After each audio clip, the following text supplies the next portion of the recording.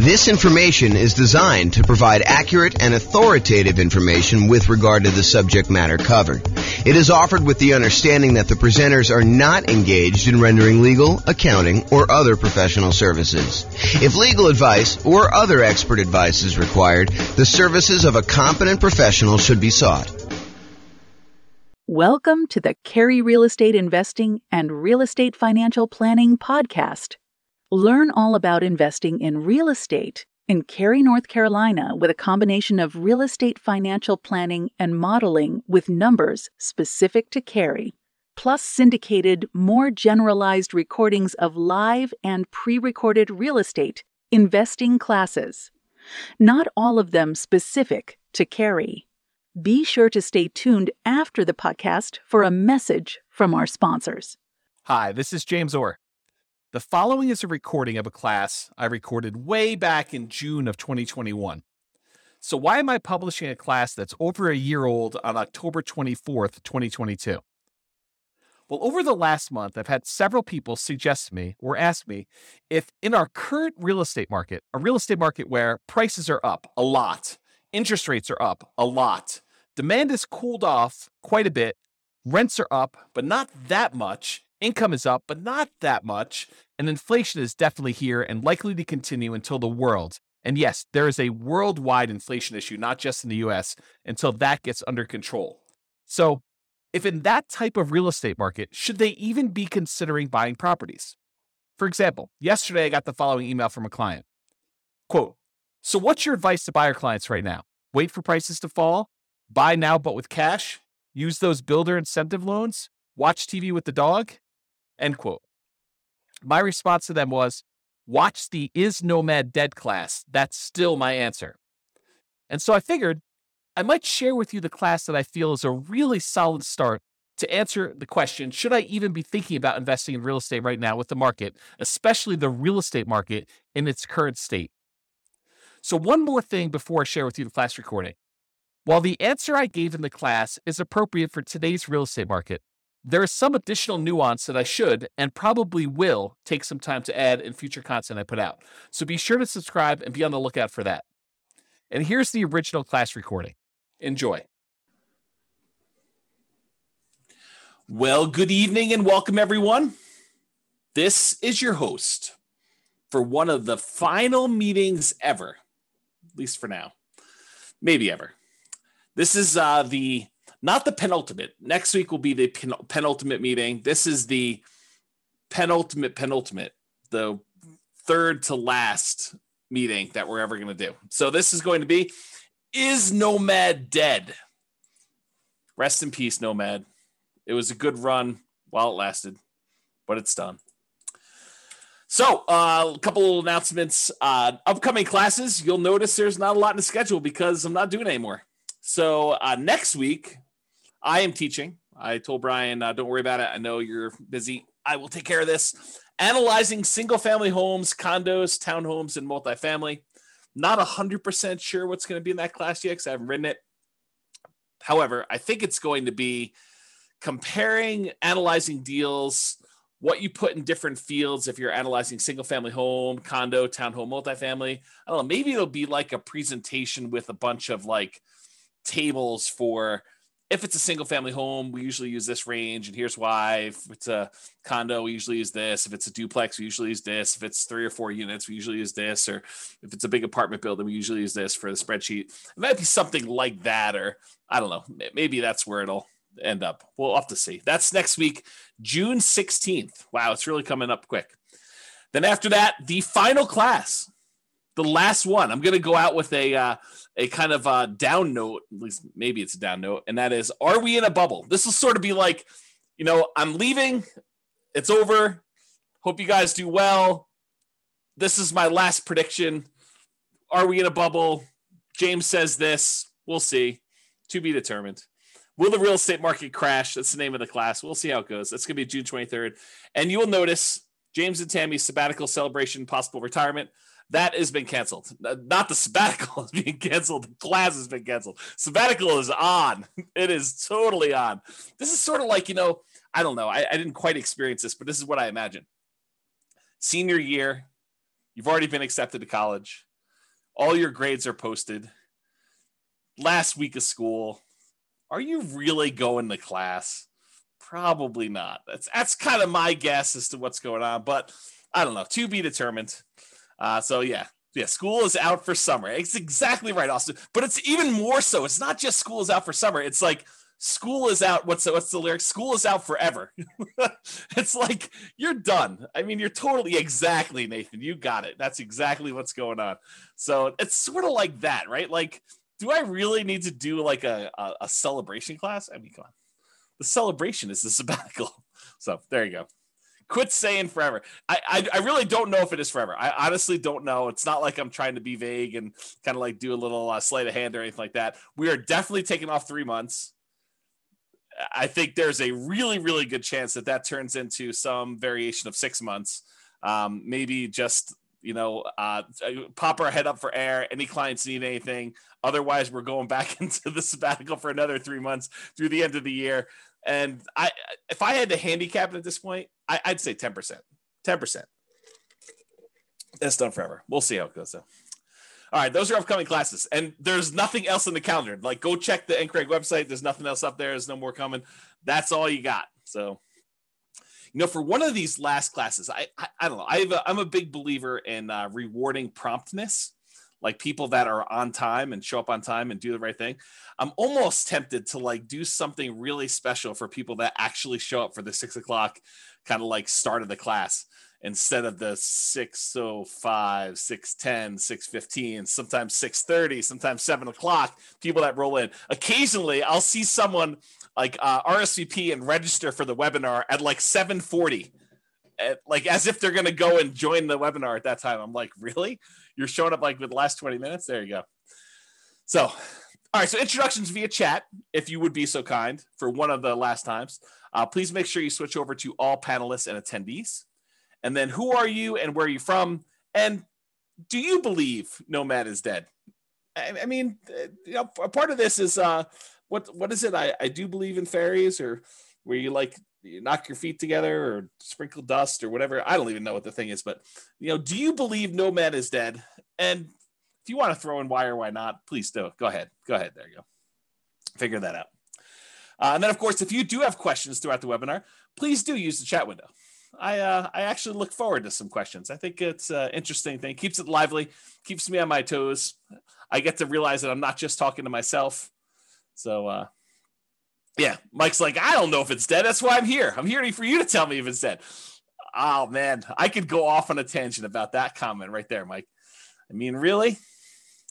You're relying on me to tell you if it's dead or not. Oh, man, I should go off on a tangent. I'm not going to, though. I'm going to be nice.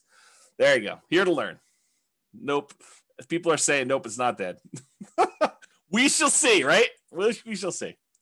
All right.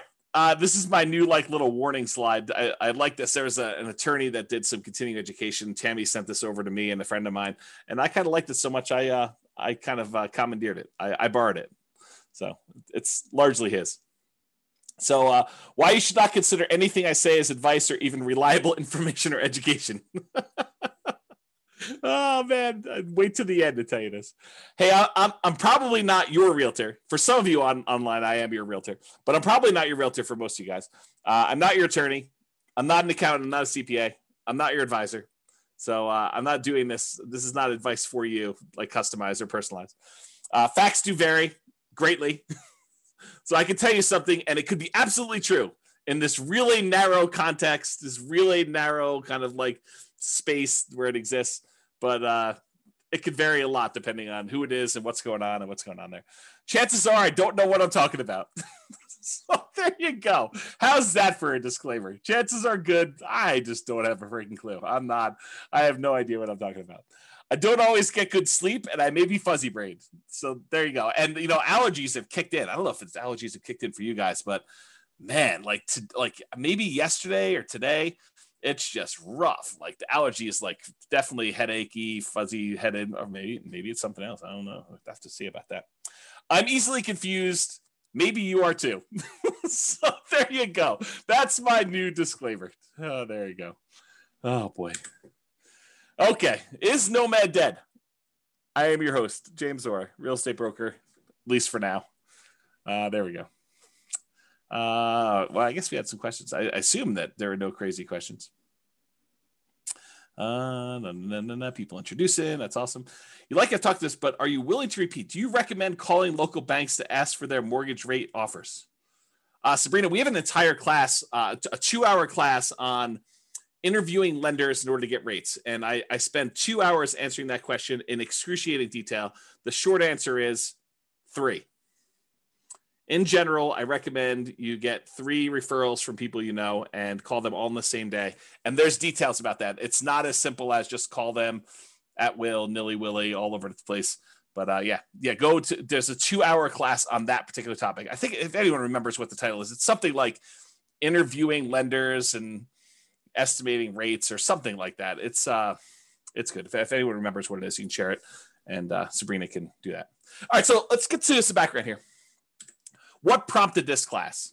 So over the last several years, and this is not like a unique case, although this particular one was a really nice little special situation for us. There's a neighborhood that if somebody told me, hey, listen, I'm a nomad and I want a nomad in Fort Collins or Northern Colorado, and they said to me, is there, where are the deals?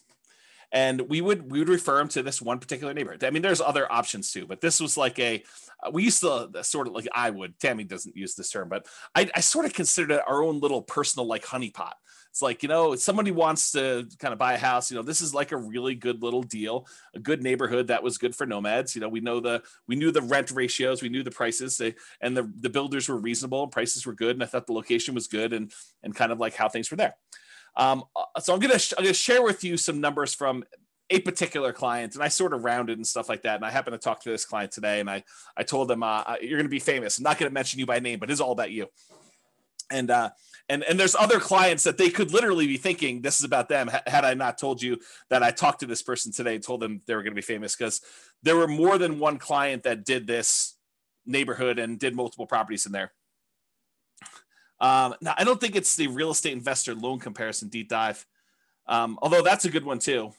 I think the class, I'll have to go look it up. It's something like comparing loan programs or comparing lenders and stuff like that. It was probably 2 years ago. It was before the COVID stuff, because we had it in person. We had it live, and I printed out sheets from a whole bunch of different lenders, and I showed you how to compare lender programs and how to call them all. That it was around there. It's probably like a late in the year. I felt like it was fall or snowing or something like that. Or well, maybe it was spring. I don't know. Maybe I'm misimagining. All these classes merged together.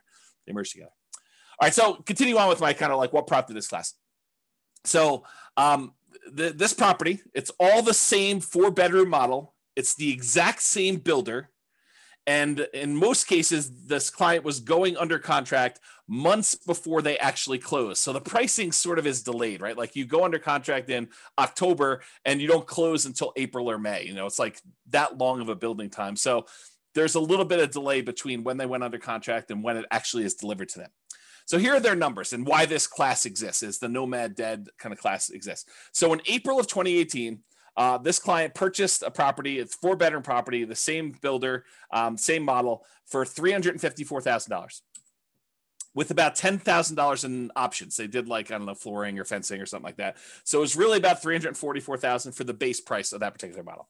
In June of 2019, a year later, they decided to do this nomad thing where they're going to buy a property, move in for a year, live there. Then at the end of the year, they're going to convert that one to a rental. They're going to go buy a new property. They're going to move into that, buy it with 5% down or whatever they're doing, 3% down, 5%, 0%, something like that. And they're going to move into the property and live there. And then they're going to repeat this process where they convert that one to a rental and move into another property. And that's what Nomad is in general. So in June of 2019, the client purchased the exact same model from the exact same builder in the exact same neighborhood for $360,000. And this one had about $3,000 in options. So it was about $357,000 for the base price. So previously the base price the year before, plus a couple months or plus a month or two, was $344. Then it went up to $357. That was about a 3.77% per year increase in home prices. Now, when we do deal analysis and we talk about, modeling stuff and everything else, we typically, historically, have used 3%. So is getting a 3.77% increase in price good or bad? I mean, I think it's neutral, right? Because in some ways it helps you. Any properties that you own have, in theory, gone up that much in value. And any properties that you're about to buy are a little bit more expensive. So it hurts you there when you're going to buy properties and do that. So it ended up being 3.77% increase 1 year to the next. Totally within what I would consider a reasonable range of what the property value had gone up from between April of 2018 and June of 2019. And we typically model that 3%. Rent at that time when they rented the property, because remember the first year they lived in it, so we didn't know what rents were, and that's a problem with a lot of times when we're buying, especially in a new construction neighborhood, and we don't have a lot of rent comps. We're guessing what rent will be, and it's not even what rent will be when we buy it, which it's going to be in like 5 months from when we go under contract. It's what rent will be a year from after we buy it and we move in, and we're going to convert it to a rental. So we're sort of like guessing as to what rents will be in some cases 18 months or more out. Sometimes tricky to do that. So it turns out rent was about, and I don't remember what we were estimating for rent. I just remember thinking this is probably going to be a good rental area.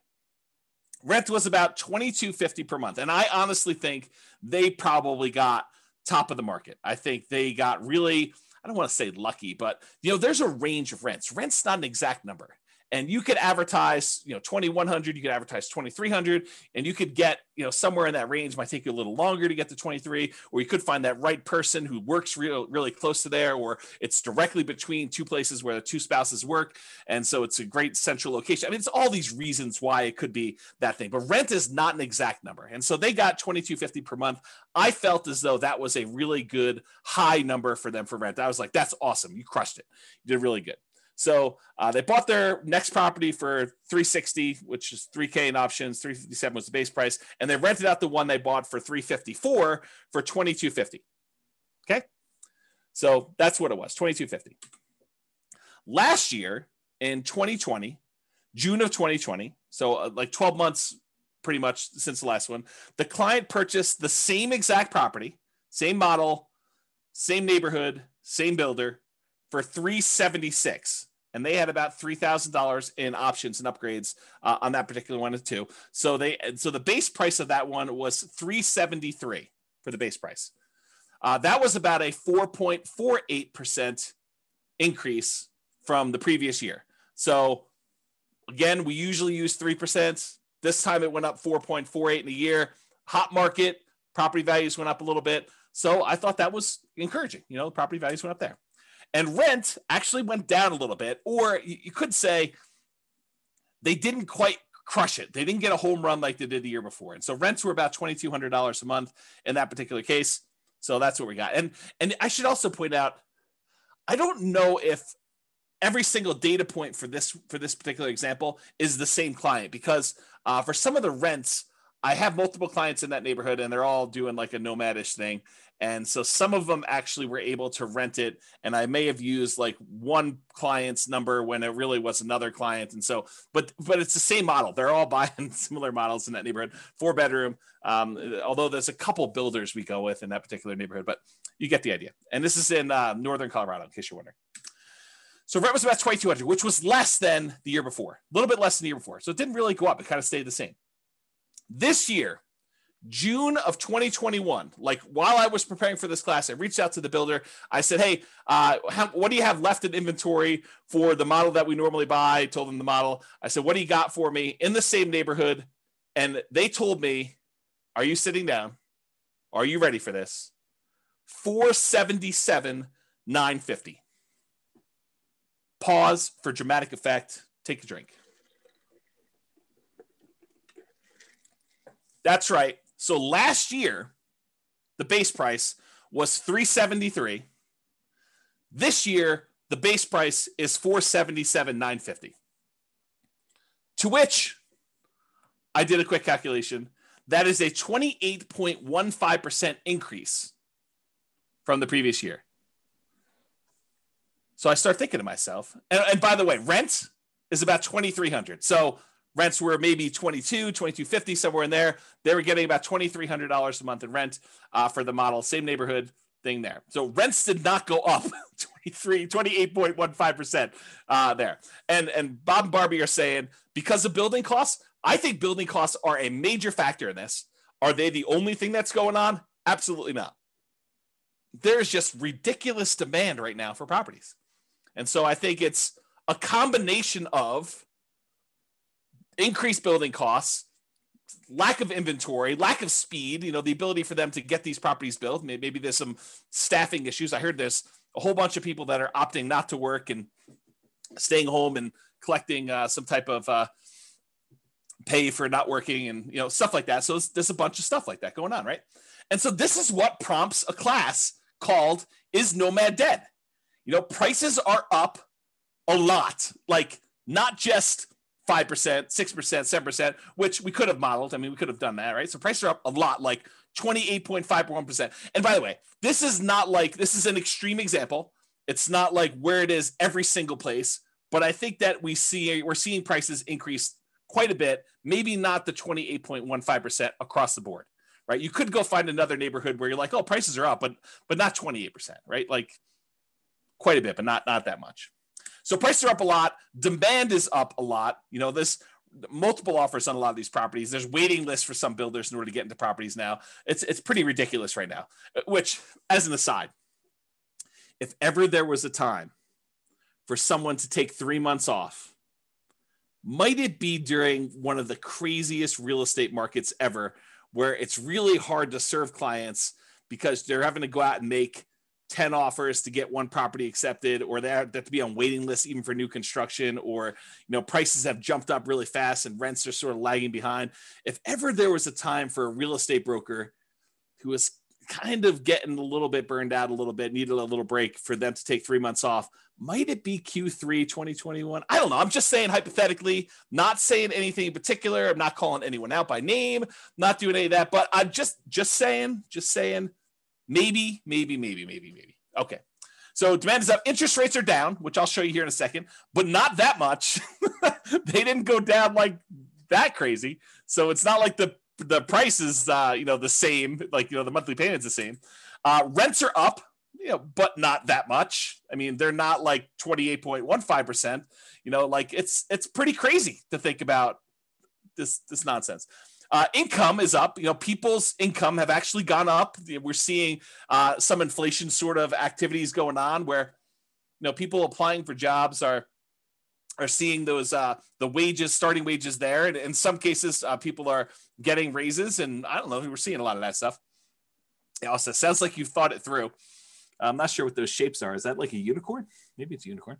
And then Bob and Barbie say, especially a broker that doesn't want to be a psychologist due to buyers able to get the house. Yeah, right. It's hard. You go read a lot of these articles about agents and how they're really struggling, and there's just a lot of stuff. So income is up. Signs suggest that inflation is already here, and that it's likely to continue. I mean, we're seeing signs of that happening right now.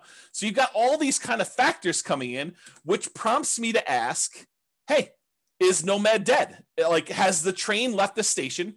Am I too late to the party? If I just learned about this thing, if I just went online, I saw your class, I'm like, oh man, this Nomad thing, this sounds really, really good. And then you like see with the numbers I was using, and I put it back on the shelf. I probably shouldn't have done that. If you see the numbers I had in the Nomad book that I used to give away when people came to class live, and you're looking at these things and you're like, 230, 240. Can we still buy houses for 240? And then you're like, and you're like, what is going on here? Like, how does that even work? Like, is it too late? I mean, the numbers you were using before, those seem really, really different. I can't get any to look anything like that. Begs you to ask, is Nomad dead? Am I too late? Is this like even going to happen for me? Should I even bother? Or are you like, oh, it always happens to me. I find out about something. Had I only been buying properties like this particular client of James, the property he bought for $354, once these ones sell for $477, those become comparable sales to show that that's probably the new value for someone trying to buy a property. It's about that when the new ones become comparables for the ones that they bought, 3 years ago, whatever it is, for $354. So what is the difference in price between that? Is that like $120,000? Approximately 120,000. So 1, 2, well, I guess not all of them are 120, but let's 1, 2, 3 properties that they bought previously. So that's probably $300,000 in profit in 1 year. What? That's crazy, right? Definitely crazy. Yeah. See, Royce says I'm supposed to actually call him when I know it's going to increase $120,000. I didn't know. I called like the clients that had properties in that neighborhood. I'm like, hey, are you sitting down? Because I just found out the models you've been buying, they're now $100,000 more than what we were paying last year. And they're like, what? I'm like, yes. And we just had to wait for them to sell them because it's just crazy. Okay. So this is why there's a class called Is Nomad Dead? And we will find out. So because I did this particular one builder, I went and I looked at some historical data on another builder that we like here in Northern Colorado. Yeah, cue the charts. Exactly, Steve. You're right, buddy. Here we go. So what I did is I went and I looked at some historical data. And I'll tell you how I got this chart because I think it's instructive and it's probably interesting to some folks, especially the more the nerdy, geeky ones. And, you know who you are. So what I did is instead of actually going back and trying to pick out exactly one, this particular model that we happen to like buying, it's a 4-bedroom property by a new construction, by a builder that does new construction in Northern Colorado. And I went all the way back to about 2014 data because I think that's when it stopped. I think that's when it started, rather. I think this is that particular property when they started building this model with these specs. And I went and I looked at it and I said, okay, it has to match this exact square footage requirement. It has to have, this amount for, above grade finished square foot, this amount of finished square foot, including the basement. And so I matched it based on square footage. So is it possible there's like a rogue property in here? Yes. But I will tell you, I hand looked at the data just a quick glance, and the overwhelming majority of these things were exactly this builder. By the way, don't call me during Anchor because I had to turn my phone off. So this shows you like this particular builder with this matching square footage, and it shows you the price. Now, this does include multiple cities, so it's not just all the same city. There's some of these in like very far east Greeley, which are less expensive than something in, let's say, Fort Collins or, Loveland or Severance or, like whatever the other Northern Colorado cities are, which I can't think of right now, Windsor, as an example. So this covers a wide range of cities. And it also covers a wide range of what upgrades people do. Just as an example, when my clients typically buy a property from this particular builder, we talk to them about the pros and cons of rolling in all of the upgrades: backyard landscaping, backyard fence, air conditioning, the upgraded appliance package. So there's all these extra things that we usually talk about. Hey, look, you could go ahead and add all these things after closing and save yourself some money because the builder has definitely marked them up. Or if you decide to roll them in and have the builder provide them, you're paying a premium, but you're able to finance them. And so you're only putting out 5% or 20% or 25% of the value of the thing because you're financing the rest at some really low interest rate. And so there's a range of what these values would be. It's not like this one got bid up or anything like that. And maybe that this person who bought this particular property right here, where my mouse went, decided to roll all their stuff in, or maybe they had a lot premium because it backed out to open space or something like that. And so there's all these different factors as to where they are. But in general, you can see the trend. The trend is up and to the right. You can see the property price increases. And one of the things I'll point out is you kind of see here where we hit the new year, almost everything is pushing on the high end of that line. It's not like you have stuff that's kind of on the low end of the line, like you see over here. It's like this year, everything is being pushed up on price. So we're definitely above the average line of what we've been seeing in appreciation rate. The red line is the linear growth rate. The black line is the exponential growth rate. So it's a little bit better than linear as far as growth goes. That's how I would interpret that data. I don't know if Andrew is on or something like that, who's a big math guy, but he could correct me if I'm wrong in my analysis of this particular chart. But you could see the prices for these things has definitely gone up. Before, we were able to get this Michigan model, the 4-bedroom property for, in the low to mid 200s, like, 230, 240. And if you remember, this is about the time that this book was written. And this is the example we use in this particular book. So it matches what we were getting at the time in the book, if you kind of think about it that way. The same properties nowadays, they're over 400. They're like up there, okay? So you can see this historical chart. So when prices go up that much, rents don't quite go up that much. Is Nomad dead? All right, so I'm going to do some comparisons, because I think that's what you want to know, right? You're like, hey, listen, I read the 2015, the original Nomad book, and the numbers are not what they are today. Yeah, no joke, right? So let's go think about Nomad then and now. Here they are. So back in the 2015 original Nomad book, the purchase price we used was $238,875. That was the base price with some upgrades thrown in for buying at the time, it was basically a Michigan model, although you could make an argument it was any other house that was similar characteristics. It didn't have to be that, but that's what we used when I modeled it. Okay. So it's $238,875. The purchase price today for that same model with the same upgrades, $437,375. Now, this is not a true compounding annual growth rate comparison, right? Because it's not like we have the same house and the same house sold. It's like you have the same house that may be in a different neighborhood. It may be in a metro district. It may not be in a metro district. It may, on average back to better location or be in a better, a place, a better city, any of these things kind of factor. So it's not truly a compounding annual growth rate, but I did do the math for you that says, hey, look, if they were like 240 or so back then, and now they're 440 or so right now, what is the annual growth rate for that 6-year period between those? Turns out the growth rate for those properties during that time was about 10.61% per year, compounding annual growth rate. Craziness. Okay. So we were estimating 3%. So when properties do better than that, it helps you for all the properties that you own. It hurts you because you're buying more expensive properties as you're moving forward. So it helps and hurts depending on where you are in the process.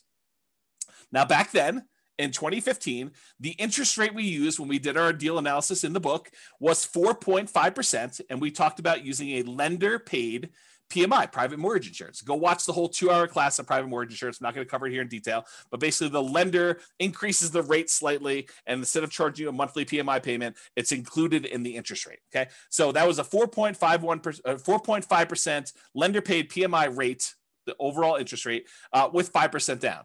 Today, maybe not today, but when I did the comparing loans class, I called to the lender. We did a whole spreadsheet on this.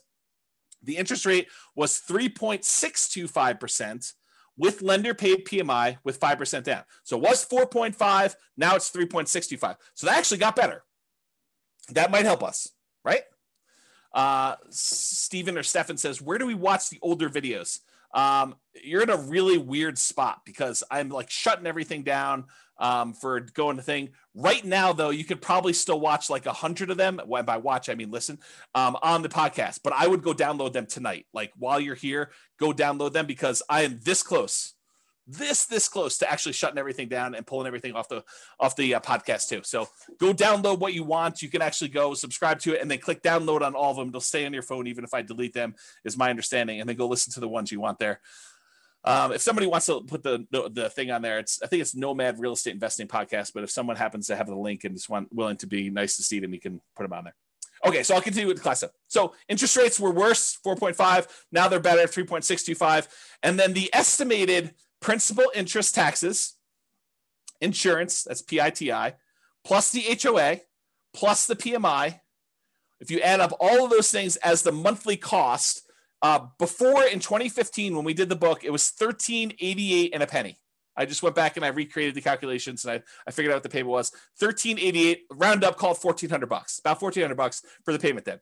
Today, to buy the same house, $440,000 approximately at the new 3.625% interest rate, the payment is about $2,306. Wow, my phone is blowing up tonight. Not sure. Maybe people think I'm already on sabbatical. I'm not teaching class anymore. So $2,306, 79 is the new payment there. If you kind of do a compounding annual growth rate for that, like if you pretended that, it went from this to that, that's 8.84% compounding annual growth rate per year. So if you think about it, it went up, but not quite as fast as the price did because interest rates came down. So the payment increased, but not as much. It still went crazy. I mean, it's like 8.5%, more than 8.5% per year growth rate on that. Bam, that's like crazy nuts up. And then rents. Rents went from, back when we wrote the book, we were getting $1,545 a month in rent on those things. $1,545, as if you can rent the property for $1,545 now. It's like, I don't know, the market's crazy. So $1,545 a month was back then. Nowadays, that same model is probably in the ballpark, depending on what neighborhood it is and kind of what's going on there, about $2,200 a month. That's a 6.07% fake compounding annual growth rate because it's really not the same thing. And so doing that It's not a good comparison, but it's a comparison because you can see like how fast these things grew compared to each other, right? So the price went up the most, grew the fastest. The actual payment amount grew the second fastest, and rents lagged. Rents did not go up as much as prices went up, nor as quickly as the payment actually went up to do that. Okay, Franklin, thank you for posting those podcast links there. I appreciate that. That's for you, Stephen. And then Steve says rents are lagging. Annual takes time to adjust up. Yeah, it's going to take time to do that. But what's great about these properties is you lock in your financing and the price you paid at like whatever the rates were. And if rates went down, which they did, you could actually go and ratchet your interest rate down and improve the financing on it. If they went up, no big deal. You had a 30-year fixed rate financing on there. It doesn't get worse for you. But if it does get better for you, you can take advantage of that and refinance and do like a rate and term refinance or cash out if you really wanted to and do that. Okay. So those were the comparisons between then and now. All right. So the question becomes, is Nomad dead? Should you go, if you could have gotten this before and now it's this, should you even bother? And I think the question I would rather pose to you as kind of like an alternative to this is, do you have something better to invest in? What is your alternative? If you're not going to do Nomad, what are you going to do else? And I think that's the way we have to look at it because yes, and I'll show you numbers. I'm going to go into detail. You'll see charts, you'll see numbers, but I'm going to show you the returns are definitely not what they were in 2015. Now, the people that actually followed the plan from 2015, their returns are way better than we estimated in this book, right? Because we were estimating 3% growth rate for purchase price, 3% growth rate for rents, and we assume the interest rate stayed the same. So prices went up faster than that. So any properties they own grew faster than that. The rents grew faster than that. And also the interest rates came down. Is that always going to happen? Is it always going to go in your favor? Absolutely not. Not a chance. Okay. So here's the question though. Is Nomad dead? And I think the better question is, what are you going to do if you're not going to do Nomad? And then let's look at what the return is now for Nomad and see. Okay. So alternatives. You could invest in the stock market. Stock market is doing amazing this year. May do better next year, may do worse. We don't know. I mean, I think it's all speculative, which, I'll get to this later on because I have a whole section on like learned helplessness and kind of like making choices and am I too late to the party and all sort of other stuff, which I'll talk about. I'll hold that for later. So alternative stocks, you can invest in that. Bonds. A lot of people are saying bonds right now are dead. The interest rates you're getting on bonds are so low that some people are really questioning whether or not you should have bonds in your portfolio. You're going to invest in commodities. I'll probably do some more of that. And commodity investing in my sabbatical time, my retirement. 20 or 25% down buying properties. If you're going to go buy those, maybe 15% down if you're willing to pay the PMI and that high rate. Most people would not be willing to do that. Are you going to go do that? Or other real estate? Are you going to go buy creatively? Are you going to go try to find motivated sellers in this market? Good luck. I mean, it's possible, but it's going to be really hard in this market to find motivated sellers. Maybe when the market changes. I mean, we'll see. Markets change. They get hot, they get cold, they get hot, they get cold. I mean, it's just cycles. So are you going to do 20 or 25% down? Are you going to do some other type of real estate? Are you going to buy options? Are you going to do turnkey stuff? Are you going to do lease options? What are you going to do? Like, what's the return you're going to get on those? Are you going to go do dog money? Are you going to do, Bitcoin or some other type of cryptocurrency? Like, what are you going to invest in? And what are the characteristics of that? And what are the returns you're going to get? So what's the return with Nomad then in 2015? And then what is the return in Nomad now? And I'm not going to use the like crazy returns we saw. I'm going to use what we estimated the returns were going to be, that 3% slow and steady growth rate. Because if I go back to 2015 and I use some ridiculously high, 10% return year, it's going to look crazy. It's going to look awesome.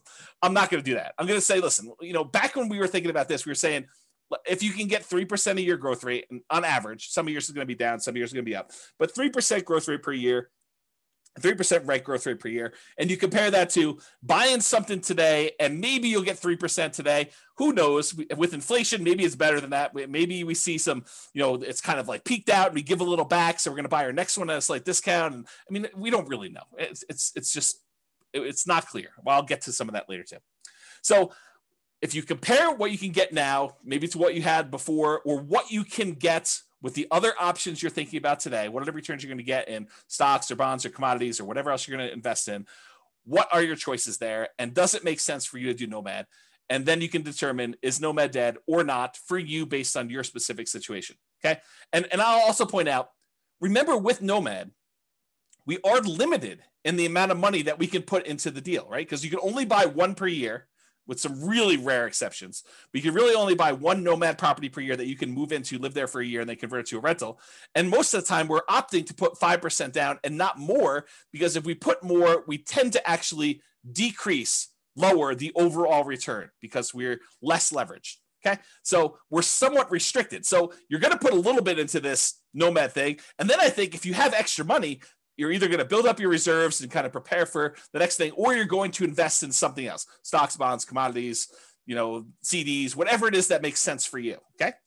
So inflation, having debt is largely supported by someone else who's paying for it, like tenants, that you could pay off later with inflated dollars is beneficial. So if we happen to be in a period where we're expecting higher inflation, which it seems like that's what is going on right now, and that seems like what we're likely to see, at least in the near-term future, then having the ability to pay off debt later with inflated dollars is helpful for us, especially if the tenants are sort of covering or more than covering the amount of debt the payments you have on that debt in the meantime. Okay, so that's a good position to be in. Okay, one other thing I'll point out here. Tyler says, why 5% instead of that new 3% conventional? We talk about this in the financing Nomad class. A lot of times doing the 3% might make sense for you if you're short on down payment, but the interest rate is usually worse on the 3% one. And so you need to make that decision for yourself. If you go watch the class on like the loan comparison deep dive, I talk about the difference between a 3% loan and a 5% loan and what the actual monthly payment difference would look like.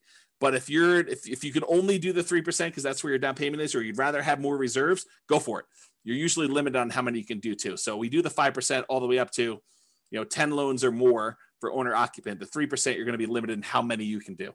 But there's more detail on that in other classes. That's really not a topic for tonight. Okay. You're not committing to 10 nomads. So I want to point this out up front. It's not like you have to decide today that I'm going to do this 10 nomad plan. 10 is arbitrary. I hope you guys know that, right? Like we sort of plan it out for you and put it in front of you so that you can see what it looks like if you go that far out, but you don't have to do 10. You could do 1. You could do 3. You could do 7. You could do 14. You could do 27 of these. Okay. There's no limits, high or low, on how many you have to do. You're choosing to purchase one property. You're making a decision today. Okay. Today, with the knowledge I have, with the information I have right now, with my current financial situation, with my current reserves, with my current amount I've set aside to invest, with my current risk tolerance, with my current family situation, with my current job situation, I am going to either choose to buy one house or I'm going to choose not to buy a house. It's a single decision point. You're not saying, I'm getting married, I'm doing this 10 nomad thing deal. You don't have to decide that. It's 1. Then, once you buy the 1, you move in there, you're living there. You save your money. You continue to educate yourself over the next year. There's zero pressure to do a second one. If you decide you want to do it, great. If you decide you don't want to do it, great. You don't have to do more. You decide if you want to do one more at that point. It's up to you. Okay. You only repeat this if it still makes sense to you. You reevaluate. Here's my new job situation. Here's my new financial situation. Here's my new reserve situation. Here's my new down payment. Here's what I think the market might or might not do. Although, good luck with that. Here's what I think is going to do there. It's like all this stuff you take into account and you decide, do I want to move forward with another one? Yes or no? If it makes sense, you do another one. Yeah. Roy says, speak for yourself. Those numbers say buy 10, obviously. Right. And I think there's a case to be made that you'll get to the next point and you'll be like, what are my options? What else can I invest in? Oh, this Nomad thing is the best returning investment I could possibly make. I'm going to choose to do that. But you need to decide that on your own. There are no promises being made. There's no guarantees in life, period. Okay. So I personally think there is power in making good decisions repeatedly. Think about good habits. I'm a bad example of this, but eating good, healthy food every day, getting good regular exercise, investing in long-term relationships, all those things, the good habits that you put in and make, compounding effects over time, I think you're rewarded for that. but you can get feedback through the Nomad process and other things. But you can get feedback on the Nomad thing, and you can make better distinctions, and you can improve your decision making over time. So next year, you may say, this 2-bedroom property I bought in, the right over the border in Wyoming wasn't the best investment for me. Maybe I'll do a 3-bedroom or a 4-bedroom, or maybe I'll come a little bit south into northern Colorado, or whatever it is. So you go and you kind of like evaluate whatever that is for you, and you make better distinctions and you make better decisions over time. Does that mean that you are automatically going to make better decisions? No, but you'll make different decisions, and you'll say, oh, that was even worse than what I tried before. I should do something different next time, which we'll talk about more when we talk about learned helplessness. Okay. So there you go. So let's take a look at this cash flow power meter, 2015, then and now in 2021. There's a whole class on the cash flow power meter where I explain to you what's going on here, but this shows you a relative measure of how good the cash flow is on a particular property we're considering. And back in 2015, we were right in the middle. This little black line here shows that you were right in the middle, where you would have positive cash flow only if you took into account the cash flow from depreciation, the actual tax benefits of owning that property. Otherwise, it would be slightly negative cash flow. That's what having it in this yellow section means. It means that if you take into account the cash flow from depreciation, the tax benefits of owning the rental property, then this would be slightly positive with cash flow if you take that into account. Otherwise, it's negative. In 2021, even if you take into account the cash flow from depreciation, it's negative with 5% down. That's what this is showing you. It's showing you that it's red, it's negative. You manage it yourself, including the tax benefits, it's negative cash flow right now if you're going to buy properties. So there you go. That's what we're seeing right now. Comparing them to now. Time for a beverage here. All right, here we go. And just to show you a kind of comparison, I showed you the same chart before. This is the 2015, 6 years ago, 5% down Nomad book, right in the middle of this cash flow from depreciation thing. And then I showed you today, 2021, if you put this 5% down, it would be that negative cash flow. If you decided to put 20% down as a non-owner occupant, you did not occupy the property, we're not moving in here with this 20% down, then it would still be slightly negative cash flow. So if you go buy a rental property today in northern Colorado and you bought this particular new construction as a similar example, you'd still have negative cash flow even if you put 20% down. Back in 2015, if you put 20% down, it would be positive cash flow. Barely, but positive. Okay. And then if you put 25% down and you bought this as a regular rental, you would have slightly positive cash flow. It's in this light green area if you managed it yourself, because this dark green area is showing you what happens when you have a professional property manager in there. So this is the cutoff line between you managing it yourself and having a professional property manager. So you put 25% down. If you're buying this property, you would have slightly positive cash flow if you managed it yourself, or negative cash flow if you had a professional property manager doing it yourself. Same property, just 3 different financing types that I showed you to compare. That's what these 3 different meters show. Okay. Any questions on this? Is this good for you guys? Are you liking this Nomad Dead? Is it interesting? Let me know. That'd be helpful. As I drink my beverage. Okay, it's interesting for at least one person. Thank you, Nick. All right, so apparently there's some other people that find it interesting too. Okay, cool. So this is the return in dollars quadrant that we typically use. The return on investment quadrant series. We've got return in dollars. We've got return on investment. We got return on equity. I'm showing you return in dollars, comparing the 2015 book to the 2021 if you bought something today, and how does that work? Nathan and Lindsay haven't had a class that isn't interesting yet. Well, that's a very nice thing to say, although you're lacking some exclamation points, I might say, although that's a smiley face. I appreciate that. Love the neediness of the presentation. I'm not sure what neediness. I don't know if that's good. Neediness. Suck up. Yeah, there you go. Roy said, I think he was talking to Nathan and Lindsay about being a suck up. There you go. Royce, you should switch it all to all panelists and attendees so that you can trash talk directly instead of just trash talking to me. And everyone else can do all panelists and attendees too. That way other people can see their stuff. Okay, here we go. So what this shows you is the amount of dollars that you're getting in return in the first year for buying a property this way, and by the way, I do know that you're technically not renting the property in year one as a nomad, but I'm pretending as if you did.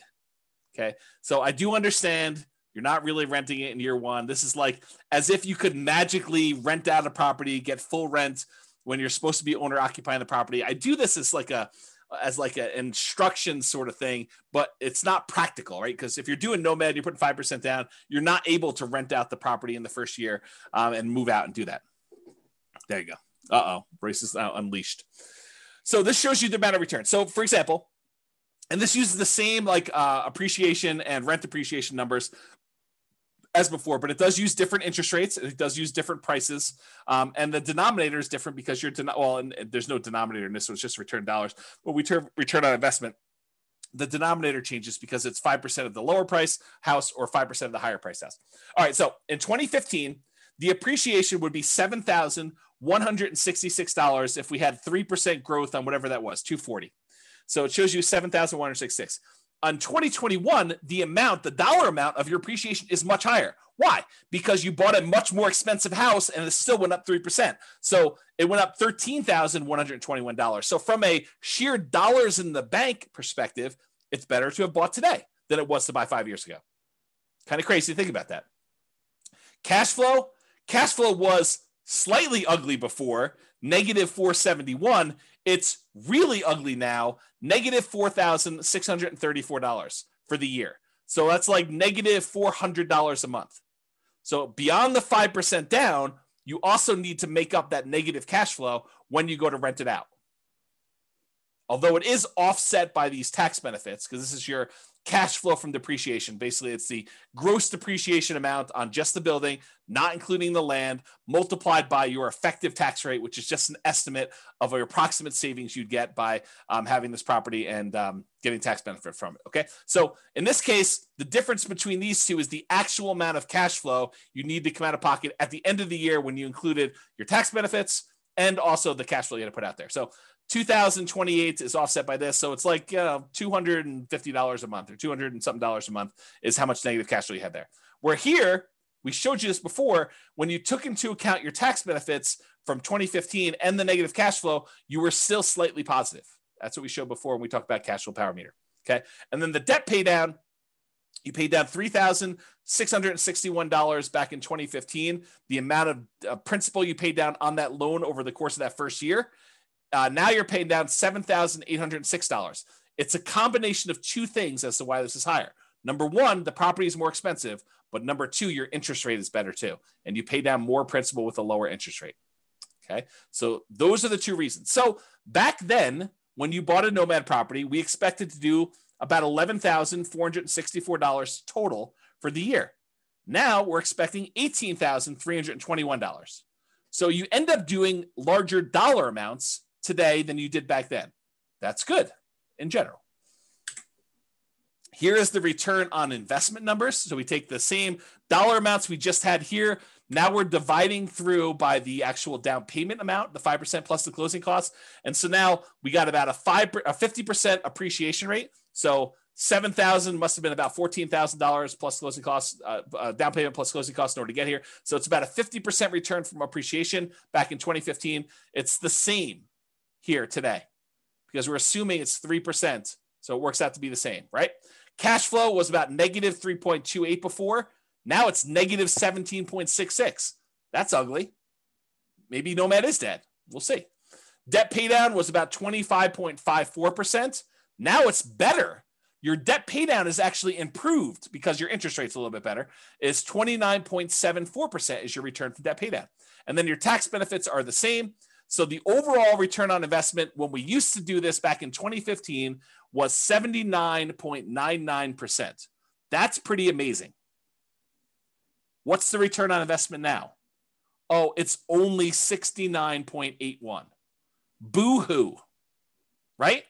How bad is it to get almost 70% return on your money?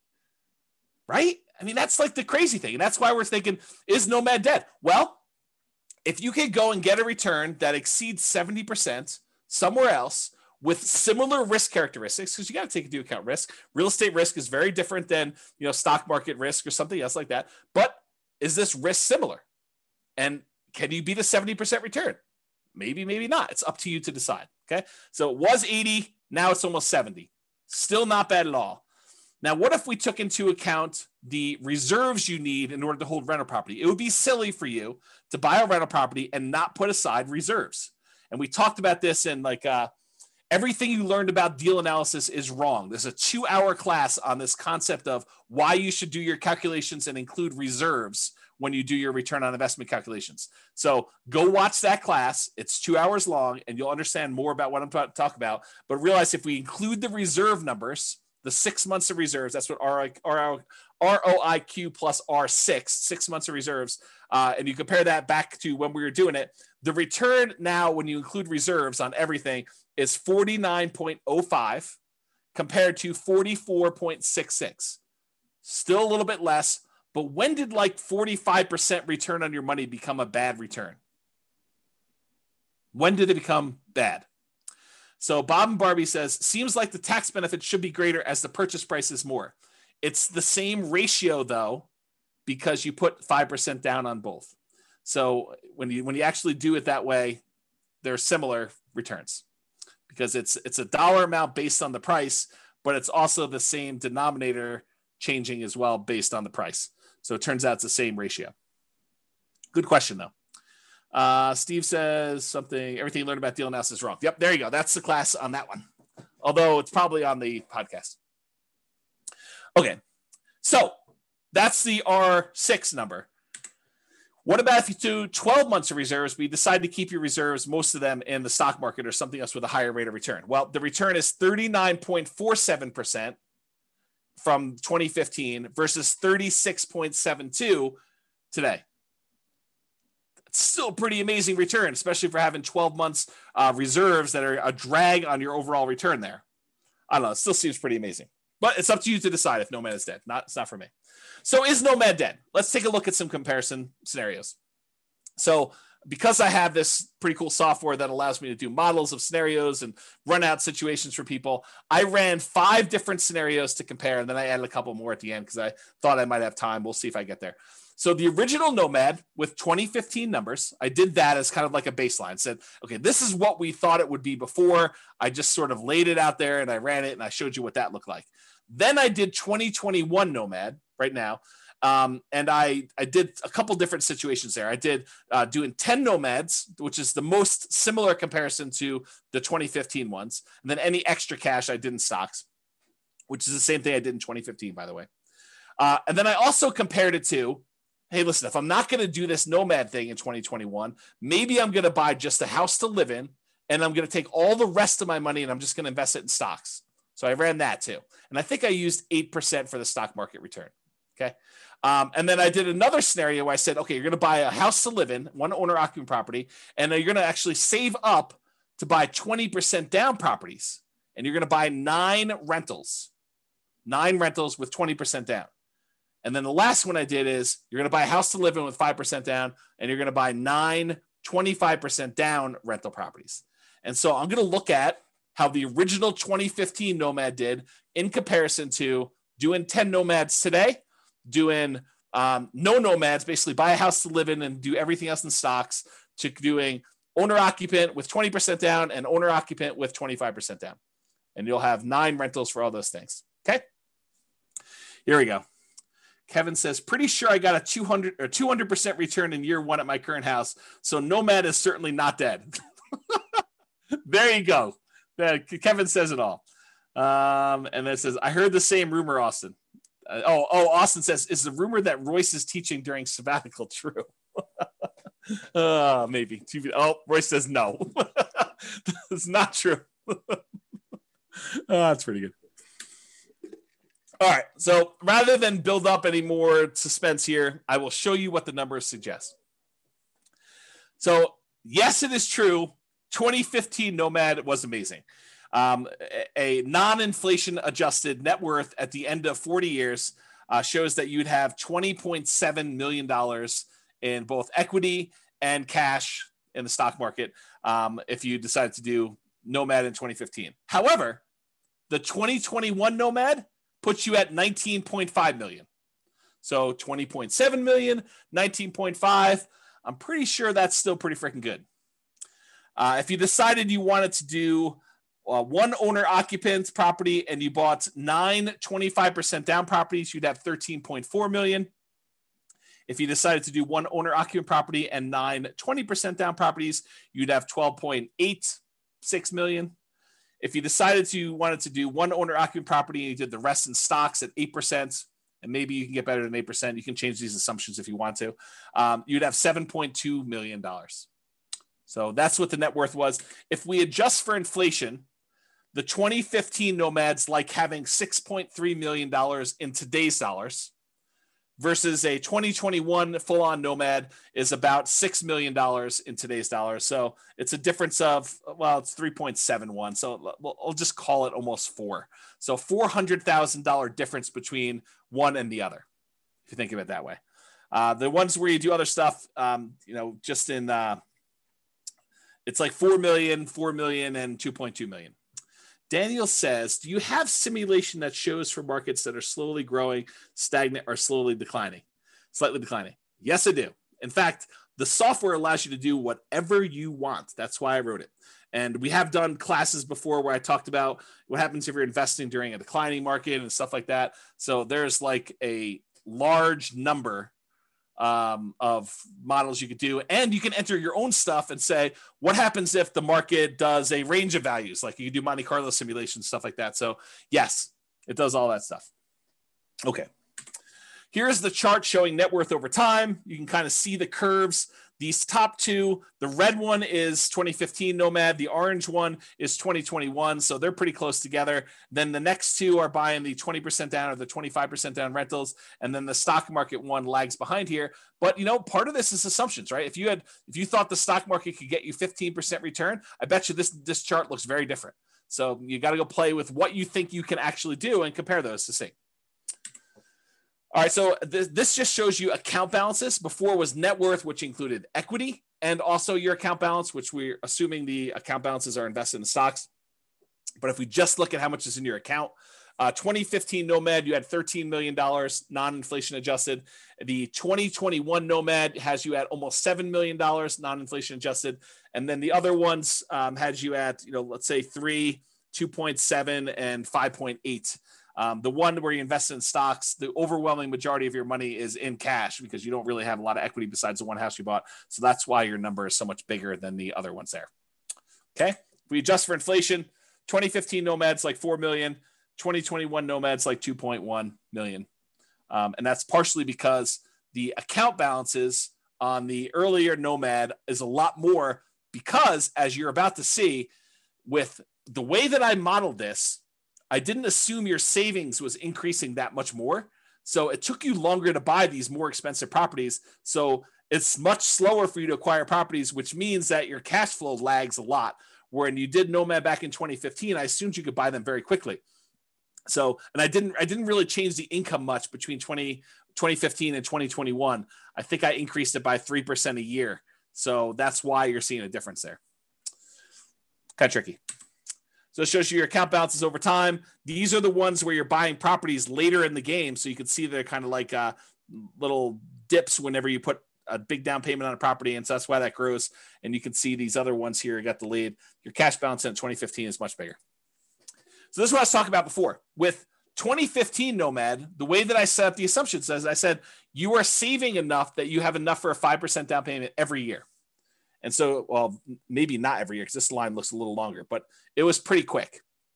So you're acquiring properties much faster, and then you get to 10 properties very quickly when you're doing 2015 Nomad. Maybe not every 12 months, but pretty close. Pretty close. However, when you did 2021 Nomad, I assume that it took you a lot longer to save up for those 5% downs because I think for a lot of folks, it will take them longer. They're not able to do every 12 months. Now, if you have a great income, you have a great job, or you have money set aside and you have the ability to do this every 12 months on the 12 months, it's going to look a lot better than this. But because of the way I modeled it, it took a lot longer for you to get to the point where you acquire these properties. If you speed this up and it becomes back here, it looks much different. It looks better. Okay. Now, these other ones is buying 20% and 25% down. It takes you a lot longer to save up 20% or 25% with the same income and same savings rate than it did for you to do the Nomad. That's one of the benefits of doing Nomad. is that you can acquire properties earlier because you don't have to save up 20% down plus reserves or 25% down plus reserves. You only have to save up 5% down plus reserves in order to be able to start acquiring your properties. Okay? And then this other one, you basically bought one property and you lived there and you had stocks. So you bought no other properties. That's the one with just stocks. Any questions on this? Am I going too fast? Am I going too slow? Just want to make sure we're covering it, but I don't want to bore you either. Well, let me know. I'll continue on in the meantime. All right, good. All right, so this is that chart that shows you what phase of financial independence. If you guys came to last week's class, I think it was last week's class. Was it last week's class I went over the stages and phases of financial independence, retiring early, and I covered all those? Well, if it wasn't, it was recently. Yeah, so and so basically it shows you what phase you're in. And with 2015 Nomad, you get to phase 2 pretty quickly, the earliest. Then you actually get to phase 3. And you eventually get to phase 4 in your, before your 40 years is up. With the one where you're doing 2021, since it takes you a lot longer to start acquiring the properties because your savings rate isn't enough to get you to do it really, really quickly, because I handicapped it by showing you a reasonable savings rate, the same savings rate you had before for the 2015 one. Then you barely get into phase 2 where you have enough for lean fire. And you do eventually get into phase 3, but you never make it to phase 4 in that 40-year time period. And with the other ones, you don't even make it into phase 3. You barely make it into phase 2 with these other guys. Okay, and that's the 20% down and the 25% down and the stock one. Okay, you do make it there. And in case it's hard to read when you actually made it, this is the same chart, but it's showing you how many months it took to go into phase 2. So reaching that first goal of getting out of phase 1, working toward your minimum target monthly income till you have enough where you can actually fire. It's lean fire, but it's fire. And so how long does it take you to get there? This is like how long it takes you to get to lean fire. With the 2015 Nomad, it's 242 months. With the 2021 Nomad, it's 357 months. And part of that is because you don't have enough money to acquire these properties every 12 months. It took you a longer time to acquire properties because they're more expensive. It's like a limitation because the properties are more expensive and your savings rate is relatively low. I think I have you saving like $500 a month. So $500 a month is not a lot to be saving to achieve this level of acquisition. Because I think I have you making like $5,000 a month. So it's like 10%. Okay.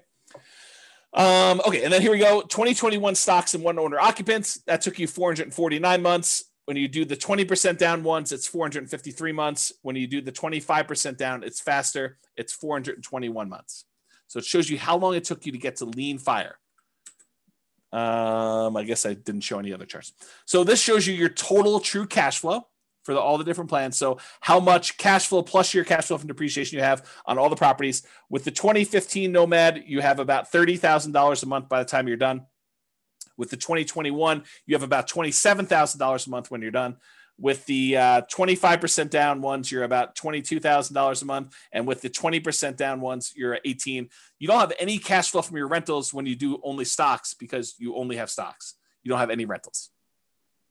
Okay. And if you adjust for inflation, the 2015 one is like having $9,000 a month in passive income today. And realize you did this model earning $5,000 a month. So it's more than what your lifestyle was when you were working. You can adjust your own numbers to see what this looks like. And then 2021 numbers, you have about $8,400 a month and change. And this is also continuing to grow because all of your properties are not paid off yet. So realize because you delayed your properties acquiring them, you still have ones that could pay off. So this number will go up for that. And then doing the 25% down ones, it's almost $7,000 a month. With the 20% down ones, it's almost $5,700 a month from there. And this shows you the charts for doing this. These little blips are when you buy a property and you have 1 month where you do not have to pay your mortgage. That first month where you acquire property, there's a delay and you having to pay that mortgage. So you have a little blip, and that's what those little blippy lines are for. You don't have it when you do the owner occupant because you're not a rental when you buy the property. So you don't have the extra income. Okay, so it shows you those.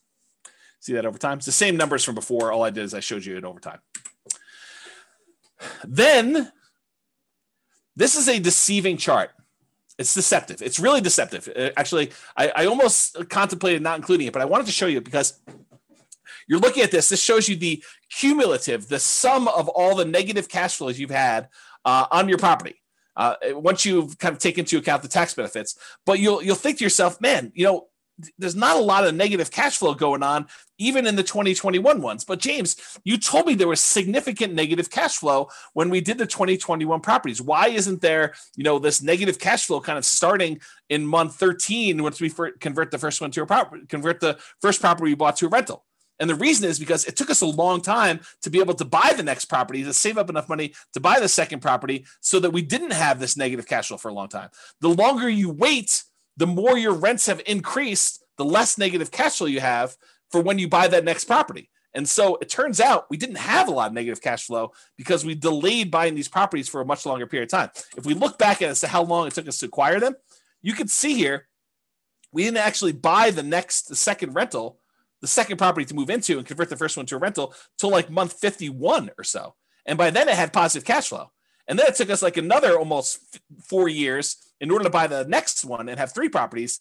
And then these times got shorter and shorter, such that it wasn't until we got to like right in here or so that we started to have some negative cash flow at all. Right? So that's why this chart is deceptive.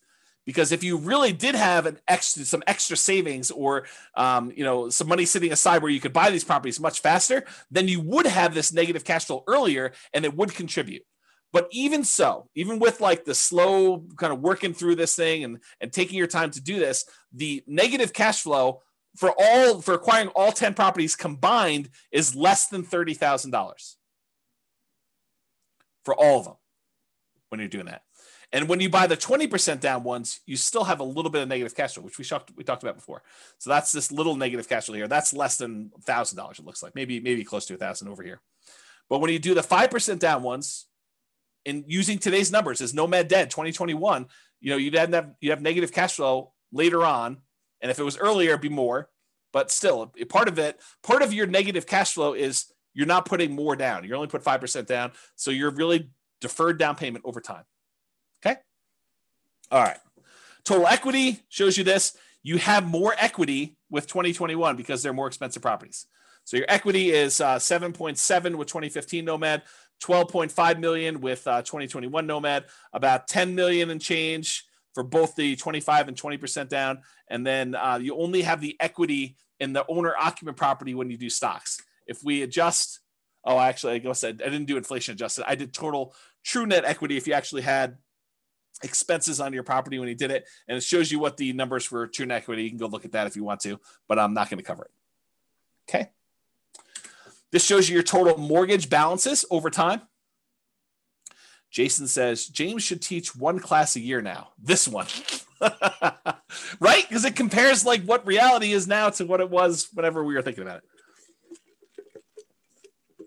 All right. This shows you your total mortgage balances. The red line shows you the numbers from 2015. So you were acquiring properties relatively quickly, and you got up to the point where you had your 10 properties. It was under $3 million in total mortgage balances. And then over time, you're paying those off. And so it's just sort of declining, and you're almost completely paid off of all mortgages by the time you get to 40 years because you were pretty much done buying properties at 10 years. It takes 30 years to pay them all off. Okay. With the 2021, though, because you acquired properties more slowly, you ended up having a much higher mortgage balance total, and they're not even close to being paid off by the time you still owe $2 million on this, almost $2 million by the time you get to your 40. And the 20% down, the 25% down is even worse because you can't buy properties as quickly because you got to save up more money. You got to save up 20% or 25% to get to these. And you can see that here. Okay. And then of course, the one where you just bought stocks, you just bought the one property to live in and you paid off your mortgage after 360 months and then you don't have a mortgage at all. That shows you your mortgage balances over time. Okay. All right. I'm sure you're thinking to yourself, all right, that's like the slow way. And it is the slow way. I mean, that's the traditional nomad model. You buy properties, you let the tenants pay them off. You don't pay them off more. You don't pay them off faster. You don't sell off any properties. You don't pay off mortgages if you can fire early or do anything crazy like that. You just slow and steady wins the race, kind of like work it through. This is not intended to be in any way a full class on speeding it up or doing anything like that. I've already taught tons of classes on that. I'm sure I guess I won't teach any more classes, so I shouldn't say that. So maybe I'll teach classes on speeding it up in the future, or maybe I'll do, I don't know, who knows what's going on. With that being said, there's other stuff you can go reference for speeding it up. But I did want to show you a couple things. So this is that chart from before where I showed you how long it took you to get to lean fire, essentially, minimum target monthly income in retirement.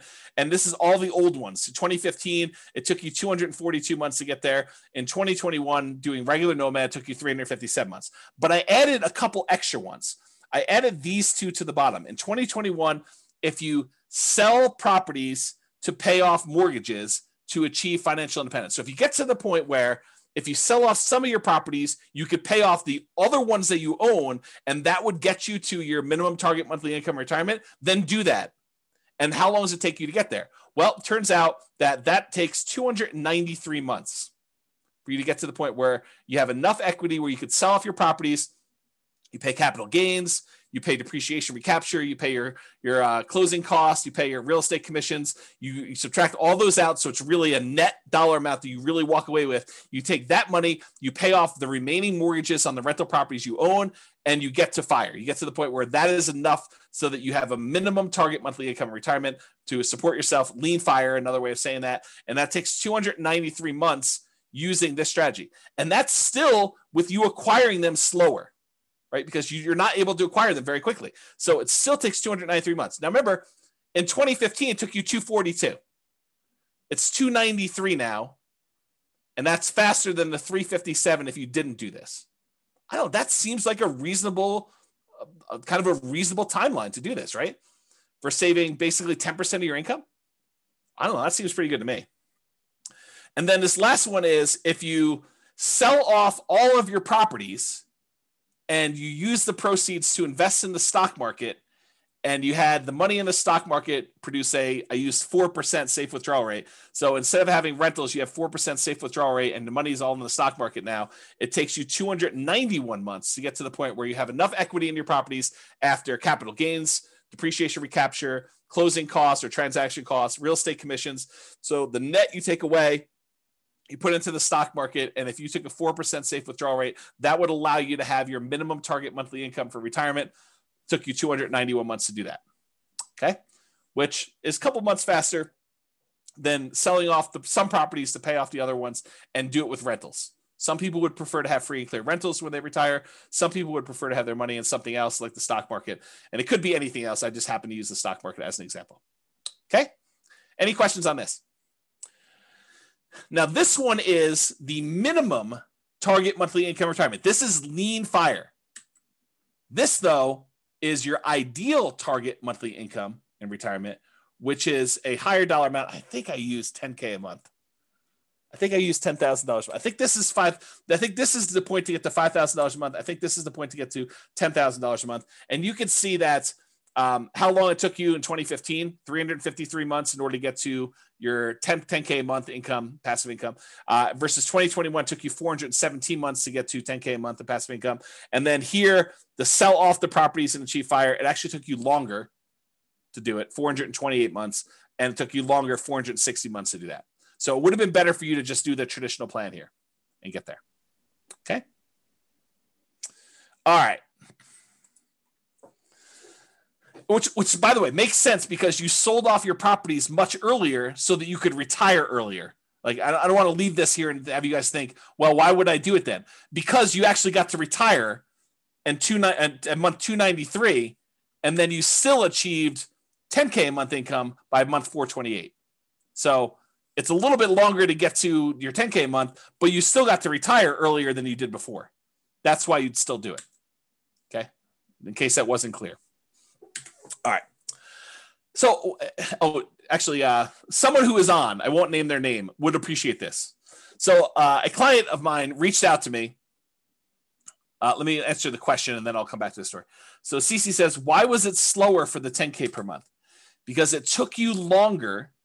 It took you this much time in order to get to the point where you had $10,000 a month coming in. This is the amount of time it took you to get to $5,000 a month coming in. So you got here, and then you still need to go a long ways to get to 5K a month more. And so that's why it took longer to get there. If it's not clear, ask me at the end for questions. We can talk about it some more.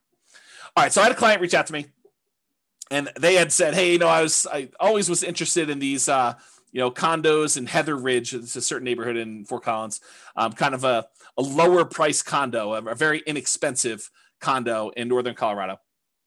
And so I thought to myself, why not show what these lower price condos are in Northern Colorado? Because, some people are scared away. They're like, man, I don't know. I can't afford, income wise, a $440,000 property, James. I don't know. Maybe I'm crazy, but I can't do it. No worries. So here's lower price Nomad, right? So there were 9 condos listed or sold in Fort Collins, in Heather Ridge in 2021, in the last 6 months of this year, in what probably is the hottest, craziest market I think I've ever seen. There were 6 properties that were for sale. The 1-bedroom version sold between $163,000 and $180,000. A lot more reasonable, even more reasonable than the 2015 Nomad book. The 2 bedrooms sold between $210,000 and $225,000. Still less expensive than this. And so here are the return on investment quadrants. I think this is the 1-bedroom one. This is the 2-bedroom one. I just did Brian's spreadsheet to kind of show that. And so you could see this is the appreciation. This is the appreciation. This is the cash flow numbers. It's still negative cash flow. This doesn't solve your negative cash flow issue because the rents we're getting on these is commensurate with a 1-bedroom or a 2-bedroom. Okay. So the cash flow is still negative, but it's a lot less for you to get in. It's 5% of these prices instead of 5% of 440 to do it. Okay. So I guess what I'll talk about this is, the overall return, I'll do that and I'll talk about what I want to talk about. So the overall return was 45.3, still pretty good. And this return was 50.7. Not bad at all. And so what I was going to say is this, right? And this sort of relates to what's coming about the learned helplessness, but I'll say it here and then maybe I'll give you a break and I'll come back a little firmer, a little harsher, a little bit more direct later on when I talk about learned helplessness and some of these things. So here's what I'll say. Start where you are. If you're in the income or down payment savings or whatever it is, where Heather Ridge is what makes sense for you based on where our market is, then start here. Don't decide not to do anything or get frozen because you can't do these $440,000 new construction properties. Do what you can. Now you may say to me, but James, I don't want a 1-bedroom property. I don't want a 2-bedroom property. I really want a 6-bedroom property with a swimming pool and horses and 3 acres on Mountain Avenue in Fort Collins. And it has to be all brick and have like character and be on the National Historic kind of like property thing, and I want to pay less than $100,000 for that. Yeah. See, start where you are. You can want all these other things, but if that's not what you can afford, then that's not what you can afford. So do what you can. And if it means making a decision to live in a property that's, $180,000 or $225,000 or whatever it is, in order to start down the road of achieving your goals, then you do that. So that's what I would say. Kevin says he sold off houses to reach the minimum retirement income. Then you're limping into the ideal income limit. That's correct. Yep. That's another way of saying it, Kevin. You're right. Okay. So why Nomad? And I should be clear. I did include examples of 20% down and 25% down. I didn't do like all the creative financing stuff or all these different alternative investing strategies, but a lot of what I said tonight could be just as easily applied to any other real estate investing strategy. The fact that property values went up and interest rates went down and rents didn't go up quite as much.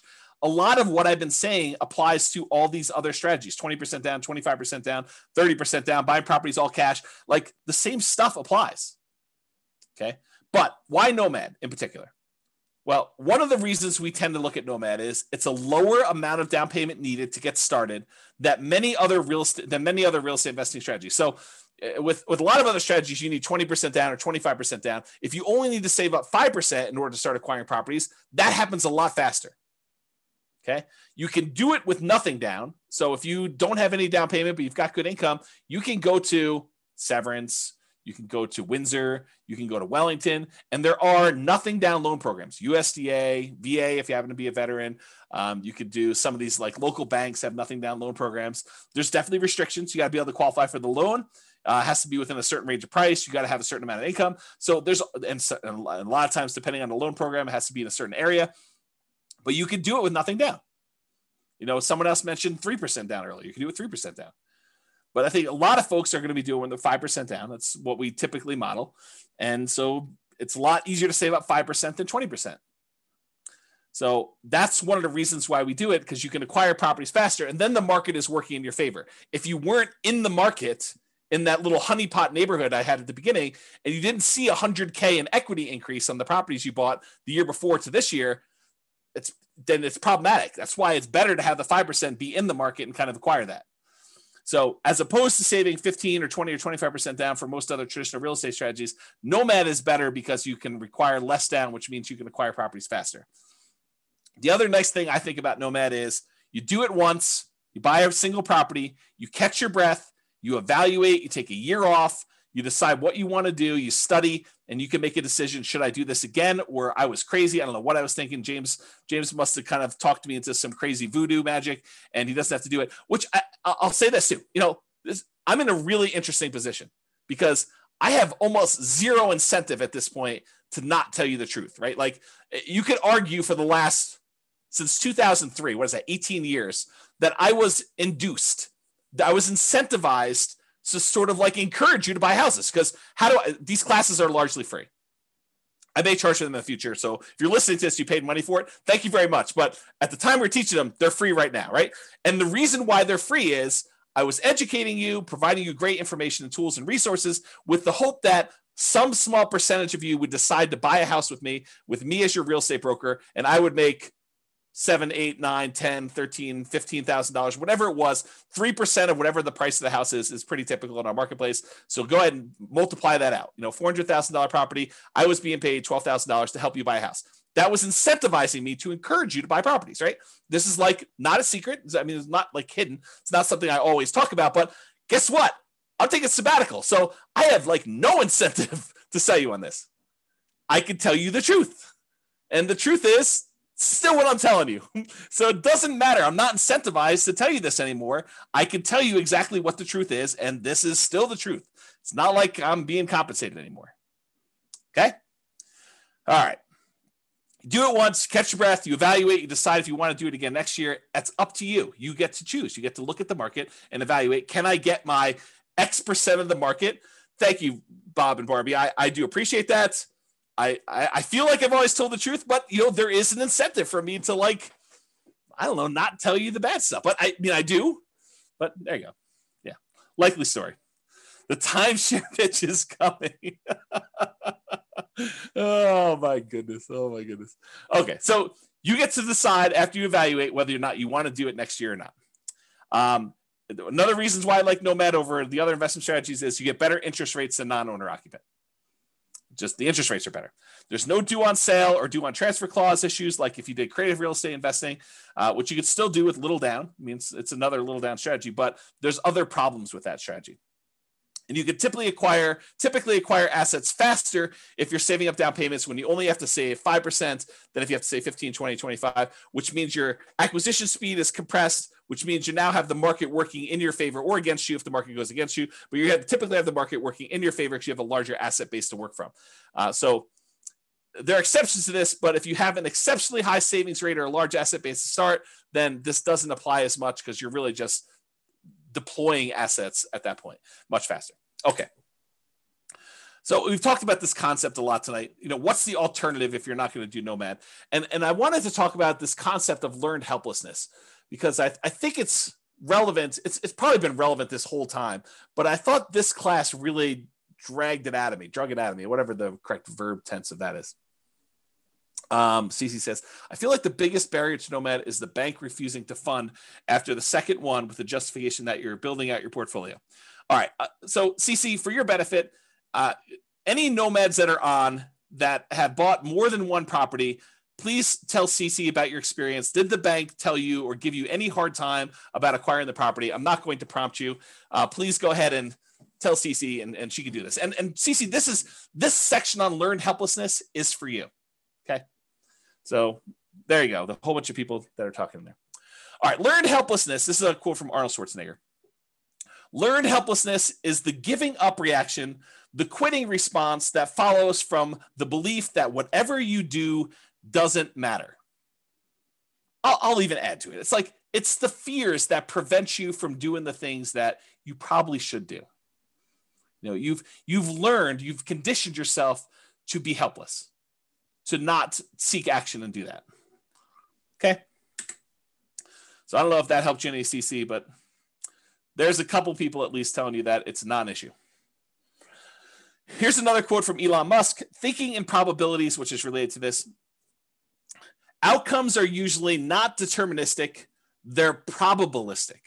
So it's not like a linear, you do this, you get this. It's like you do this, you are likely, or there's a chance this will happen, or there's a chance this will happen, there's a chance this will happen, there's a chance this will happen. And here's the results for each one of these different options. And here's what I think the possibility of this happening A is, the possibility of what this happening B is, and the possibility of this happening C is. That's kind of like my kind of expounding on Elon Musk quote there. He continue on with him though, but we don't think that way. We don't think probabilistically. The popular definition of sanity, you probably heard this before, doing the same thing over and over and expecting a different result. That's only true in a highly deterministic situation. If you do this, you get this. However, if you have a probabilistic situation where you don't control all of the output, I'll add that, which most situations are, and this is Elon saying that, then if you do the same thing twice, it can be quite reasonable to expect a different result. So if you go and you buy properties in the same neighborhood and you buy 4 in a row or 5 in a row, which they've all been able to do, CC, this is for you, loan issue. And there's lots of people saying that they've not had a problem with it. And this is a small sampling. We usually see about 1/10 to 1/20 of the people that listen to stuff actually on live. So if you want to get an idea, and I've not had any problems with it, like never had zero. I've had 0 clients that had an issue with it, but maybe there is someone out there who's had an issue with it. So anyway, continuing on, I forget what I was saying here. Something, expecting different results. All right, I don't know what happened. We'll come back to it. All right, so here's some stuff on expected value. Expected value.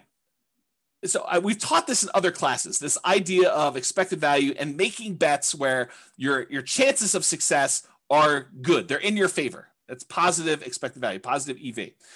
Expected value is the sum of all the possible values that you could get from this. So in this situation, I could lose all my money. In this situation, I can make $10,000. In this situation, I can make $100,000. In this situation, I could have $1 million or whatever it is. Oh, I know what I was going to say over here. Let me finish this thought and I'll try to go back. So it's a sum of all those results multiplied by the probability of the occurrence of each one of the results. So I have a 10% chance that I could lose all my money. I have a 15% chance that I can make $10,000. I have a 20% chance that I can make $100,000. I have a 40% chance that I can make $500,000, and I have a 10% chance of making $1 million. If you multiply the probability, the percentage chance you have, times that dollar amount, and you add up all of those, that is the overall expected value calculation. It tells you what, if you could have all of these results happen to you in the proportion that the chance of it happening to you would happen, this is what your outcome would be on average. That's what it means. Okay. So going back here. So what I was going to say, CC, before I got distracted is, if you were like one of my clients who bought in this kind of like honeypot neighborhood where they bought a property and then it went up 3%, and then it went up 4%, went up whatever it is, I don't think a lot of them were thinking to themselves, hey, listen, by year 4, we're going to see a 25% or 28% increase in any properties that we bought at this point. I don't think any of them had that in their kind of like probability part of that. I think a lot of them thought, hey, listen, I'm going into this. I think there's a good chance we'll see 3%-ish appreciation, maybe a little bit more, maybe a little bit less. There is a chance that the market could go down, but I'm ready to go buy another house and get that one at a discount the next year if I go and do this. But you had to be in the market in order to have that really small chance probability for you to see 100K times however many houses they ended up buying in that neighborhood. So you got to be ready to do all that stuff. Yeah, Royce says, Thinking in Bets, the book, does a good job talking about EV if others haven't read it. Yep, agreed. Okay, so expected value, continue on here. So positive EV, a positive expected value, where you've taken all of these probabilities and multiplied by your expected results and having that number be positive, even a really big positive number, does not guarantee that you will be successful. It doesn't mean that you won't lose money. It means that if you could go live all these parallel universes, that you would make money, but it doesn't actually mean that you're guaranteed success. You can have a positive expected value. You can do the right thing. You can make the right decisions investing, and you can still lose money. You can get in your car and drive down the road, be on the right side of the road, be doing the speed limit, be wearing your seatbelt, be paying attention, have the radio off, have the telephone off, and you could still get in a car accident and die. Right? You could have positive EV and still do poorly. Right? You can also have negative EV and make money. You can actually have too much to drink. You could be talking on your cell phone. You could be putting your makeup on. You could be eating a cheeseburger. You could be having the music blaring. You could be, snorting a line of cocaine. You could be swerving all over the yellow line on the other side of the road, off the curb, getting like that rumble feeling. You could go into the grass and come back up onto the road and do that. You can make it home safe. And that would have been a negative EV type of situation, but you could survive it. And that's what's hard. You could actually decide to invest in dog money or Bitcoin, and you could make money when I'm not saying it is because I don't know, but you could actually look at all the probabilities of you making money with Bitcoin and decide this is not a good EV bet. This is a negative EV bet. Like I shouldn't do this, but you can invest in it and actually crush it. You can make money with it. And that's what's hard about this. To kind of use my example, you could drive to work and get in an accident and you could die. Most times you go to work, you arrive safely, and you earn wages for that day. It has a positive EV because your probability of being able to get to work safely and earn money at that job is really high. But you could actually have that very small percent chance where someone does something stupid or you accidentally do something stupid and you end up dying. There's no riskless things you do in life. So regardless of what real estate investing strategy you're doing, consider what the chances are for a variety of outcomes and what the results would be for those outcomes. And I know for someone who's just getting started, this is really hard to do. It's even, I don't know if it's, I would say this, there's a curve.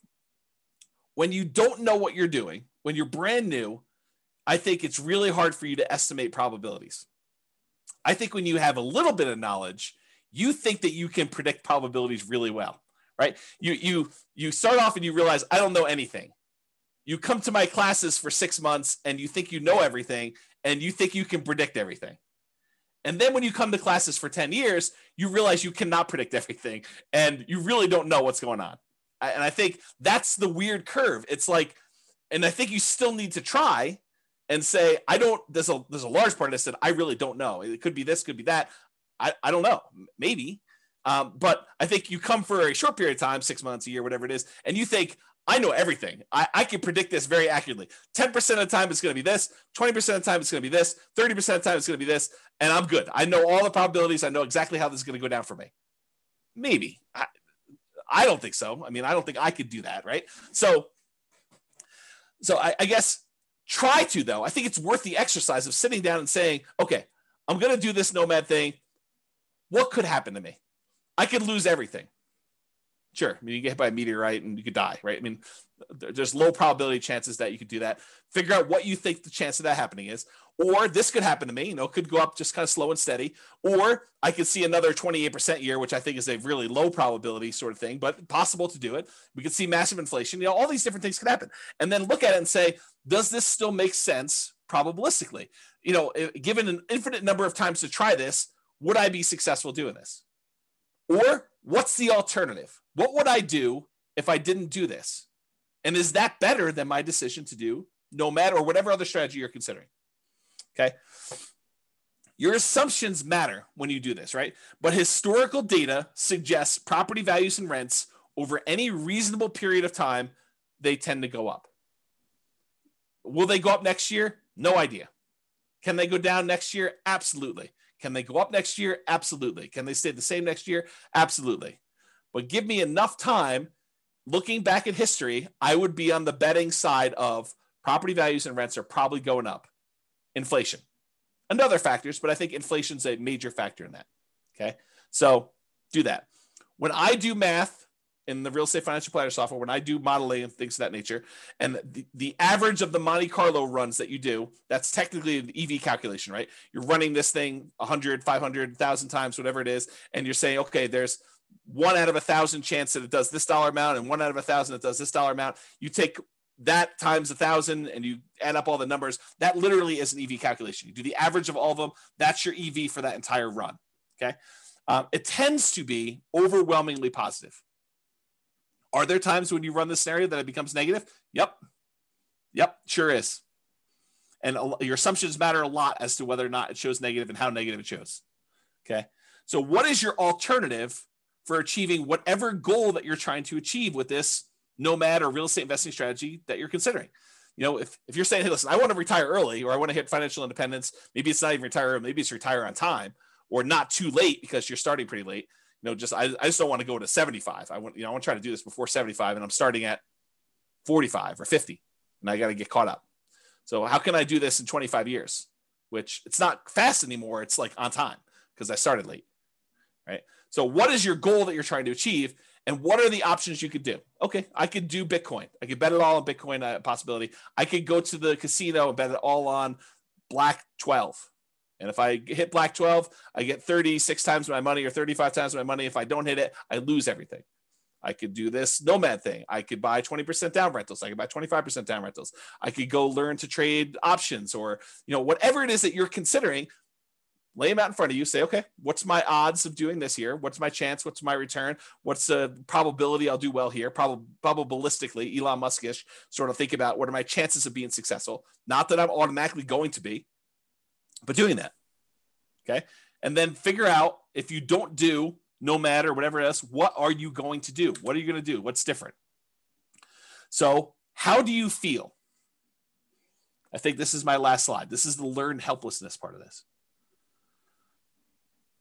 If you think to yourself, hey, listen, nothing I do matters, so why bother? What does that say? So there's a psychological concept. I've been hinting at this, and I sent it in the email, and if you guys click through, you probably saw this, but there's this concept of learned helplessness.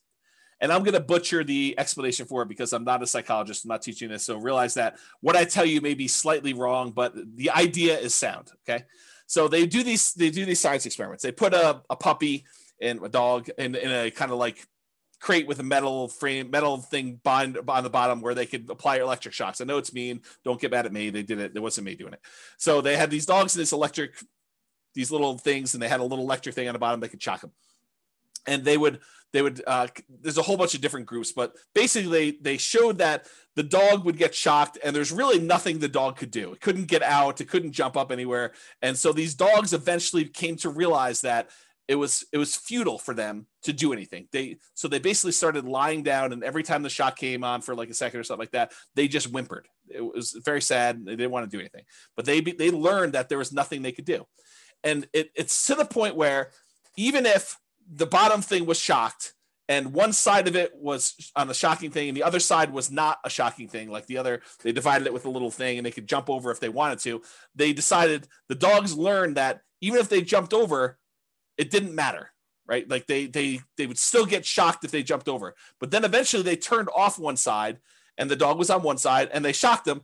And if the dog didn't think that it was even worth them trying to jump over, even though if they had jumped over, this other side wasn't being shocked anymore, they still wouldn't do it. They gave up. They learned to be helpless. They learned that there's nothing I could do. It doesn't matter what I do, so I'm not going to try anything at all. And I've since read that you have to actually learn helpfulness. The default state is helplessness. You actually have to learn that you can do something to lift yourself up out of the stuff that's going on for you. So to be even more complicated, learned helplessness is not technically true. That's the default state for most animals and for humans, because that we're similar stuff, right? So it's really, you have to learn that you have agency over your choices, and choices you make and things you do matter. Okay. So that's it. Let's see here. People are recommending books. And says, every home, every deal, every tenant, every year teaches me something new about nomading rentals. Absolutely. And I learned a ton from clients. They tell me about something. I'm like, I've never seen that before. That's new. Mike says, like fake cattle grates painted on the road stops cows from crossing the paint. Yeah, there's a story. I don't know if this is true, but there's a similar story about elephants where they like attach a little thing to the elephant's thing and they stake them in the ground when they're young, and they learn that they can't move them, they can't pull it out, and so do that. And so eventually the elephant becomes full grown, and they can put this little thing on their ankle and put a little tiny stake in the ground, and the elephants just assume that it's like fully in there. They stop trying to pull it out there. So something like that. I don't know if that's true. Thatcher says, so what or who is the alternative to James Orr for those that are just getting started? Yeah, go download the podcast today, listen to all that stuff. Sabrina says, James, a somewhat unrelated question to your topic tonight. How can I deduct or depreciate my tax return the repairs and renovations I put into the owner occupy when I do Nomad? I don't think you can. I don't think that's something you can do. Maybe there's a tax person out here, but for owner occupant, I don't think you can actually deduct it. Where he says, I think one of the most powerful mindsets is to know you're going to lose money. Make yourself understand that it's a reality and what you can do to minimize it, and then take action anyways. Keep your receipts and add to the value of the property when it becomes a rental. Yeah, so Royce says do that. I didn't think you could. Maybe there's a tax professional on who's willing to share that with you. Otherwise, ask your tax pro. Okay, so continue on with this stuff, right? So how do you feel? Nothing I do matters, so why bother? If you feel that way, that's an issue, right? Like that's going to prevent you from taking action. It's going to prevent you from even trying.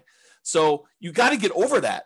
You got to realize, hey, look, maybe it's a small percentage chance, but if there's a small percentage chance and the reward is big enough, that might still be worth doing. Might I still fail? Absolutely. But what's the alternative? Look at all of your choices and say, I'm going to do something. It may not be a 100% guaranteed result, but I'm going to take action in the one that is most likely to be successful for me. And maybe you choose to do a higher probability with a lower reward because you've believed, maybe incorrectly, maybe correctly, it depends on you, but maybe you believe that that is better for you to have a higher probability of getting a little bit at least than to go for it and to do a lower probability of success, but a much bigger outcome. And you get to decide whatever that looks like for you. If you feel, hey, look, I tried that already, it didn't work. Yes, we all fail at things. I mean, if you listen to the class, I don't remember when I did it. It was earlier this year. I talked about like the 20 stupidest things I ever did or what I wish I knew before I invested in, like before I started investing in real estate. And I was pretty open about like, I've had some significant setbacks and failure. Okay. So I fail. I mean, I make bad investments. I don't always make money on stuff. Sometimes I do things and they don't work. Ask Jason. He'll tell you I do a lot of things that don't work, but I still get up there and do that. And I think the thing is you need to do that too. And you need to be willing to take risks. And, Royce just basically said, I'm going to lose money. Be prepared for that. Rising interest rates are killing all the deals. If ever there was a reason to buy now, it's interest rates are at all-time lows. Right. So you're going to complain to me a year, well, maybe not to me, I may not be around, but a year, 2, 3, 4, 5 years from now, you're going to say, I should have bought all those houses when interest rates were at 3%, because now they're at 4, 5, 6, 7, 8, 9, 10, whatever they're at. Right. So you think that all these deals, or you think to yourself, I shouldn't even buy the first property because interest rates are going to go up and this is unsustainable. If interest rates go up to 5, 6, 7, 8, 9%, I put it in the calculator.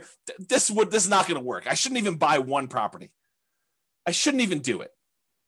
Bad. That's bad decision making. Right. You do one based on what it is today. You can evaluate then whether it makes sense to do the next one. And I think in a lot of cases, it's still going to make sense because even if you get in a bad interest rate, if interest rates happen to go back down, then you could lower your interest rate, do a refinance and improve the deal. Otherwise, you just hold on to it. You got that low and it's not getting any worse than that. Okay. Home prices are too high to make my plan work. I think that's largely what spurred on this class is these home prices have gone up like crazy in that particular market. So if you're looking at it and you're saying, hey, look, these deals are ugly compared to what they were. Yes, they were. They are ugly. Cash flow is not pretty right now. It is not good. I mean, you can move to a different market. Maybe you could find better cash flow in another market.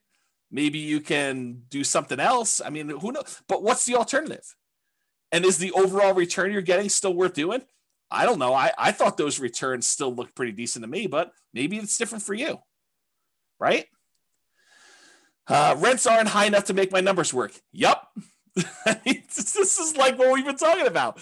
But go ahead and ask the people on the call or your friends who are like successful real estate investors, how do your properties that you bought 5 years ago or 10 years ago, how are the rents on those compared to what you paid for them? They look amazing. The rents on a property you bought 5 years ago, that's like phenomenal numbers. I mean, you basically have the purchase price from back then and the numbers today for rents. That's crazy good, right? But right now you're like making a decision. You're like, this is ugly. Yes, I totally agree. But I think you have to be like the dog and be willing to jump and see, is the other side electrified? And there's a chance, or maybe I push on the wall, or maybe I bark and they'll let me out. I mean, who knows, right? You got to try something. And if that doesn't work, you got to try again. There's like the famous thing. I think Tony Robbins sort of made this famous, but that's where I heard it from. It's like, how long would you give your average baby to learn how to walk? Well, I'm going to let them try 3 times. If they can't get it after 3 times, then we're done. They're not going to try anymore. We're just going to let them remain seated in a wheelchair for the rest of their life. They're not going to walk. No. You always let them get back up and keep trying. If something doesn't work, if they fall down, if they hit something, they knock their head, they start crying, you let them do it again. You're going to make mistakes. Things are going to happen that were unexpected. You're going to have property values go up 28% in a year that you already own. Great. You're also going to have property values go down. You're going to have rents go down. You're going to have tenants that destroy your properties. These things happen. It's inevitable. I talk about this kind of like idea of your shoelace comes untied. It's not a big deal. You don't stress out over it. You bend over, you tie your shoelace, you stand back up, you continue walking. If it comes untied again, you do it again. If your tenant doesn't pay rent, that's fine. You go call the attorney, you do an eviction, you get them out of the property, you do whatever repairs you need to do the turn, you put a new tenant in there. It's like tying your shoelace. It's got to be that second nature. Okay? Sure, it worked for him or her when they got started. There were deals then, but there aren't any deals now. I'm an amateur collector of antique real estate investing books. I try to go find like these old books from the 80s or the 70s or whatever it is, where you're reading about what deals look like then and like how they were and all that other stuff. And I look back at all these old books and they had the same problems we had. It's like trying to make properties cash flow and all these different like gyrations that they're going through in order to get a property to cash flow. When you're in an interest rate market where interest rates are at like 17% or 18%, you're like trying to figure out how to make a property cash flow. It's the same thing we're dealing with today. It's just the different end of the deal. Instead of having 18% interest rates, now we got prices that are like 10 times as high as they used to be back then, but interest rates are like 1/7. Right? Yeah, there isn't anything new under the sun. It's all the same stuff. Okay? It's just different variations, different rhyming schemes on the same song. Okay? So you can't like look back and compare yourself to, oh, I wish I was James's client when they bought into this neighborhood and they did it. They didn't know they were getting that deal when they signed up for this. They thought maybe I'll do 3% a year. Maybe the property values would go down. I mean, back then the market looked frothy 5 years ago. Like we thought we might be at a peak. We thought, hey, look, I don't know if this is sustainable. Market's been going up for a while. This was not like the beginning of an uptrend. This was like in the middle of a hot market. And they started buying. They're like, oh, I don't know. Maybe it'll continue to go up. Maybe it'll go down a little bit. We really don't know. They had risk. I mean, if anyone's willing to share, because I know there are some clients that were in those neighborhoods at that time, or even other neighborhoods, like, were you a little bit fearful then? Like, did you have, I don't know what was going on in the market. Maybe the market will go down. Was it risky for you? I think it was. Like, did you have these same fears where, yeah, I mean, I wish I had started 5 years ago when these numbers were better. I think even then, 5 years ago from today, people were thinking that. That's what my experience has been. The market is moving too fast for me to make this work. Yeah, I totally. This happens all the time. Market's moving fast all the time, Yeah. See, yeah, even Eddie's like, I had to bid over asking on both properties, so was scared to hell. Totally, right? It was like fearful. Like we didn't know what was going on there. Jason's, I thought it was insane what I paid for a Michigan in severance in 2019. But now, yeah, Jason's like, it looks really cheap. It's like, I should have bought 10 of those things. We don't know. And at the time, everyone was in fear. Yeah. Yeah. Other people are like, amen, Jason. Always risk. Not worth doing if it's a slam dunk. Yeah. Prices or rents are going to fall. I mean, how many people think that the market's it's too bubbly? I mean, I'm going to step on my own toes for the class coming up, but are we in a market bubble? Is the market going to crash? I don't know. No one knows. So could prices come down? Could rents come down? Sure. But if you're buying today and then prices go down, you get to buy at a discount the next one. If rents go down, great. You get to buy at a discount the next one. You're kind of like buying down into the thing, and then eventually things turn around. Yep. I can't save down payments fast enough. Yeah, I hear you. It's always hard to save down payments. I definitely struggle with that. I struggle with that today. Right? I mean, I don't have infinite money. And I like having really big reserves. So I still have problems with that. And so do a lot of other people. You know, my wealthiest clients I have all have challenges with that. It is not a poor person challenge. So get over it, because it's not unique to you. Got to do stuff about it. All my wealthiest clients, they do stuff about it. They're actively trying to figure out ways to increase the money that they have to invest. It's an ongoing problem. I can't find deals. Yep, welcome to the club. This has always been the case. You know, the only exception I will have is like 2008, 2009, there was a surplus of deals. But no one had confidence. Very few people had confidence to invest during what seemed like the end of the world. The worst real estate market of our lifetime. You know, a massive global real estate depression. There were a lot of deals back then. You know, it was like, what's the best deal? You know, you were like, it was sifting and sorting instead of trying to find what's the least bad deal or what's the least negative cash flow deal, at least in our market right now. I mean, maybe you're in a different market, but what's the least negative cash flow deal I could do right now? Before then it was like, well, there's 14 ones to choose from. Which one should I pick? Yeah. Okay. All right. So that's all I got. I think you got to take action. You got to do something. And you know, you got to realize, you got to recognize and name in yourself, am I displaying symptoms of learned helplessness? Am I not taking action and doing something? And it doesn't have to be Nomad, doesn't have to be 20% down rentals. Do whatever makes sense for you. I don't care. I mean, I'm basically done. I got 1 foot out the door, right? So that's what I will say to you. Do something, figure out what makes sense for you, and try something. Take action. You know, have agency over yourself and your decisions and your actions, and make movements towards something. And even if you're wrong, you can correct. It's easier to correct when you're in motion than to correct when you're sitting in fear and not doing anything.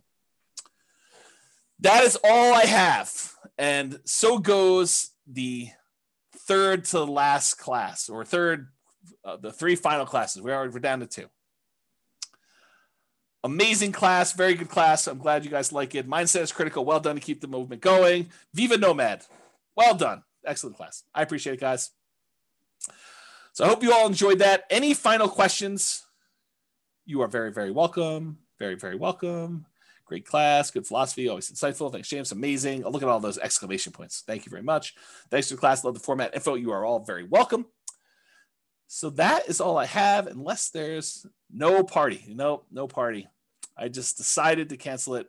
It's like, this is like what I imagine. I didn't quite have the normal senior year. I graduated high school a little early, but this is what I imagine senior year to be like when you're accepted to college, all your grades are in, you've got that like sort of like last week where there's nothing really going on. The teachers have you like wiping down the cabinets in the science classroom and cleaning out the lab desks. And, you know, it's like all that stuff. I feel like that's sort of this last week, like it's sort of like you're ready to go. And the weather is not helping. It's like triggering all those nostalgic sort of summer break sort of thing. So I think I'm sure sort of no ice cream. I might have ice cream tonight. I got ice cream downstairs, but probably not. So I want to sign your yearbook. Oh, that's pretty funny.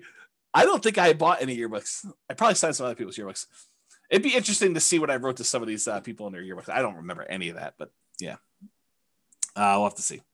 Oh, you guys are all begging for the final class. I don't know. We'll have to see. We'll have to see how it goes. Right now, there's no class. I decided to cancel it in a fit of just, yeah, I'm done. But we'll see. Love to see me and celebrate. Oh, man. You do know that I'm an introvert, right? Like, I struggle with that. Like, I don't know, getting out in public and stuff like that. Is this the end of your website, Real Estate Financial Planner? Probably not, Donna. There's a probably better than better than 50% chance that I spin off Real Estate Financial Planner, the software, as a paid business. Because my guess, I don't know this for sure. There's a 10% chance I'm like, done. Everything's done. Close everything down. Never do anything else again.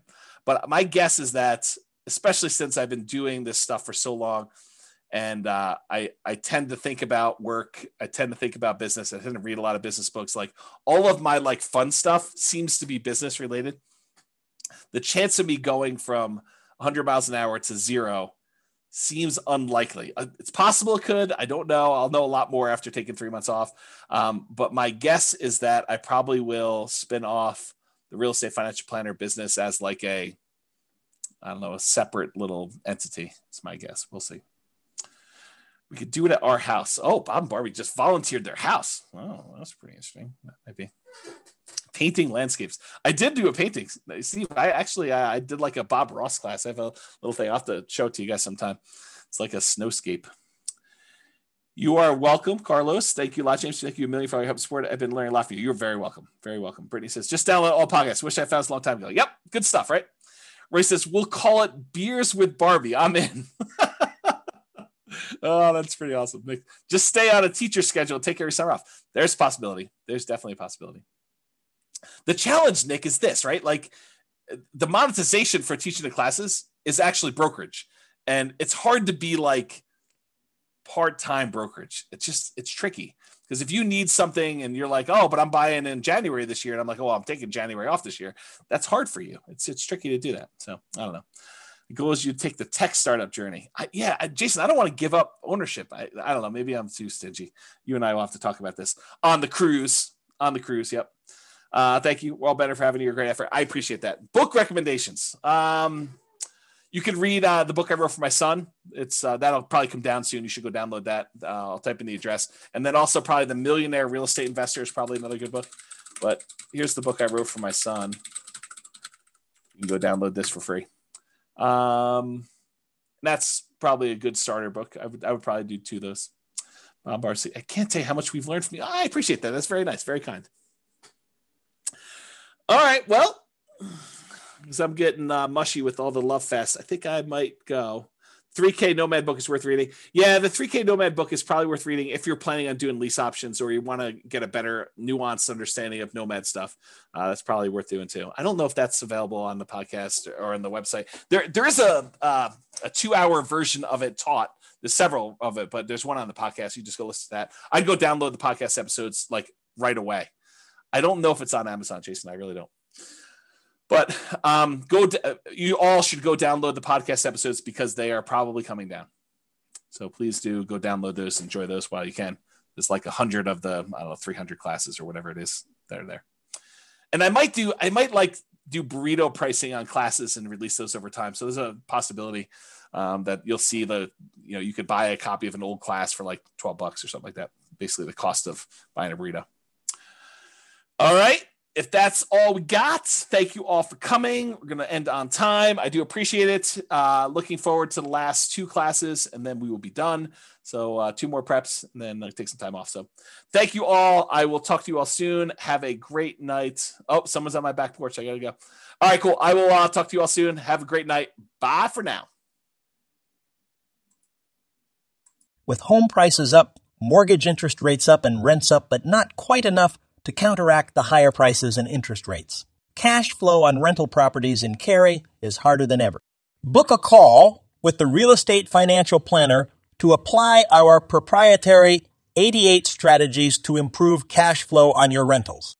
See the show notes for a link to schedule your call and improve your cash flow today. If you're a real estate agent, lender, or professional in Cary that wants to help our real estate investor listeners, consider reaching out to learn about collaboration opportunities with this podcast. We'd love to add more value to our listeners by having you assist our investors buy, sell, and finance their real estate investments. See the show notes to schedule a call to discuss collaboration opportunities.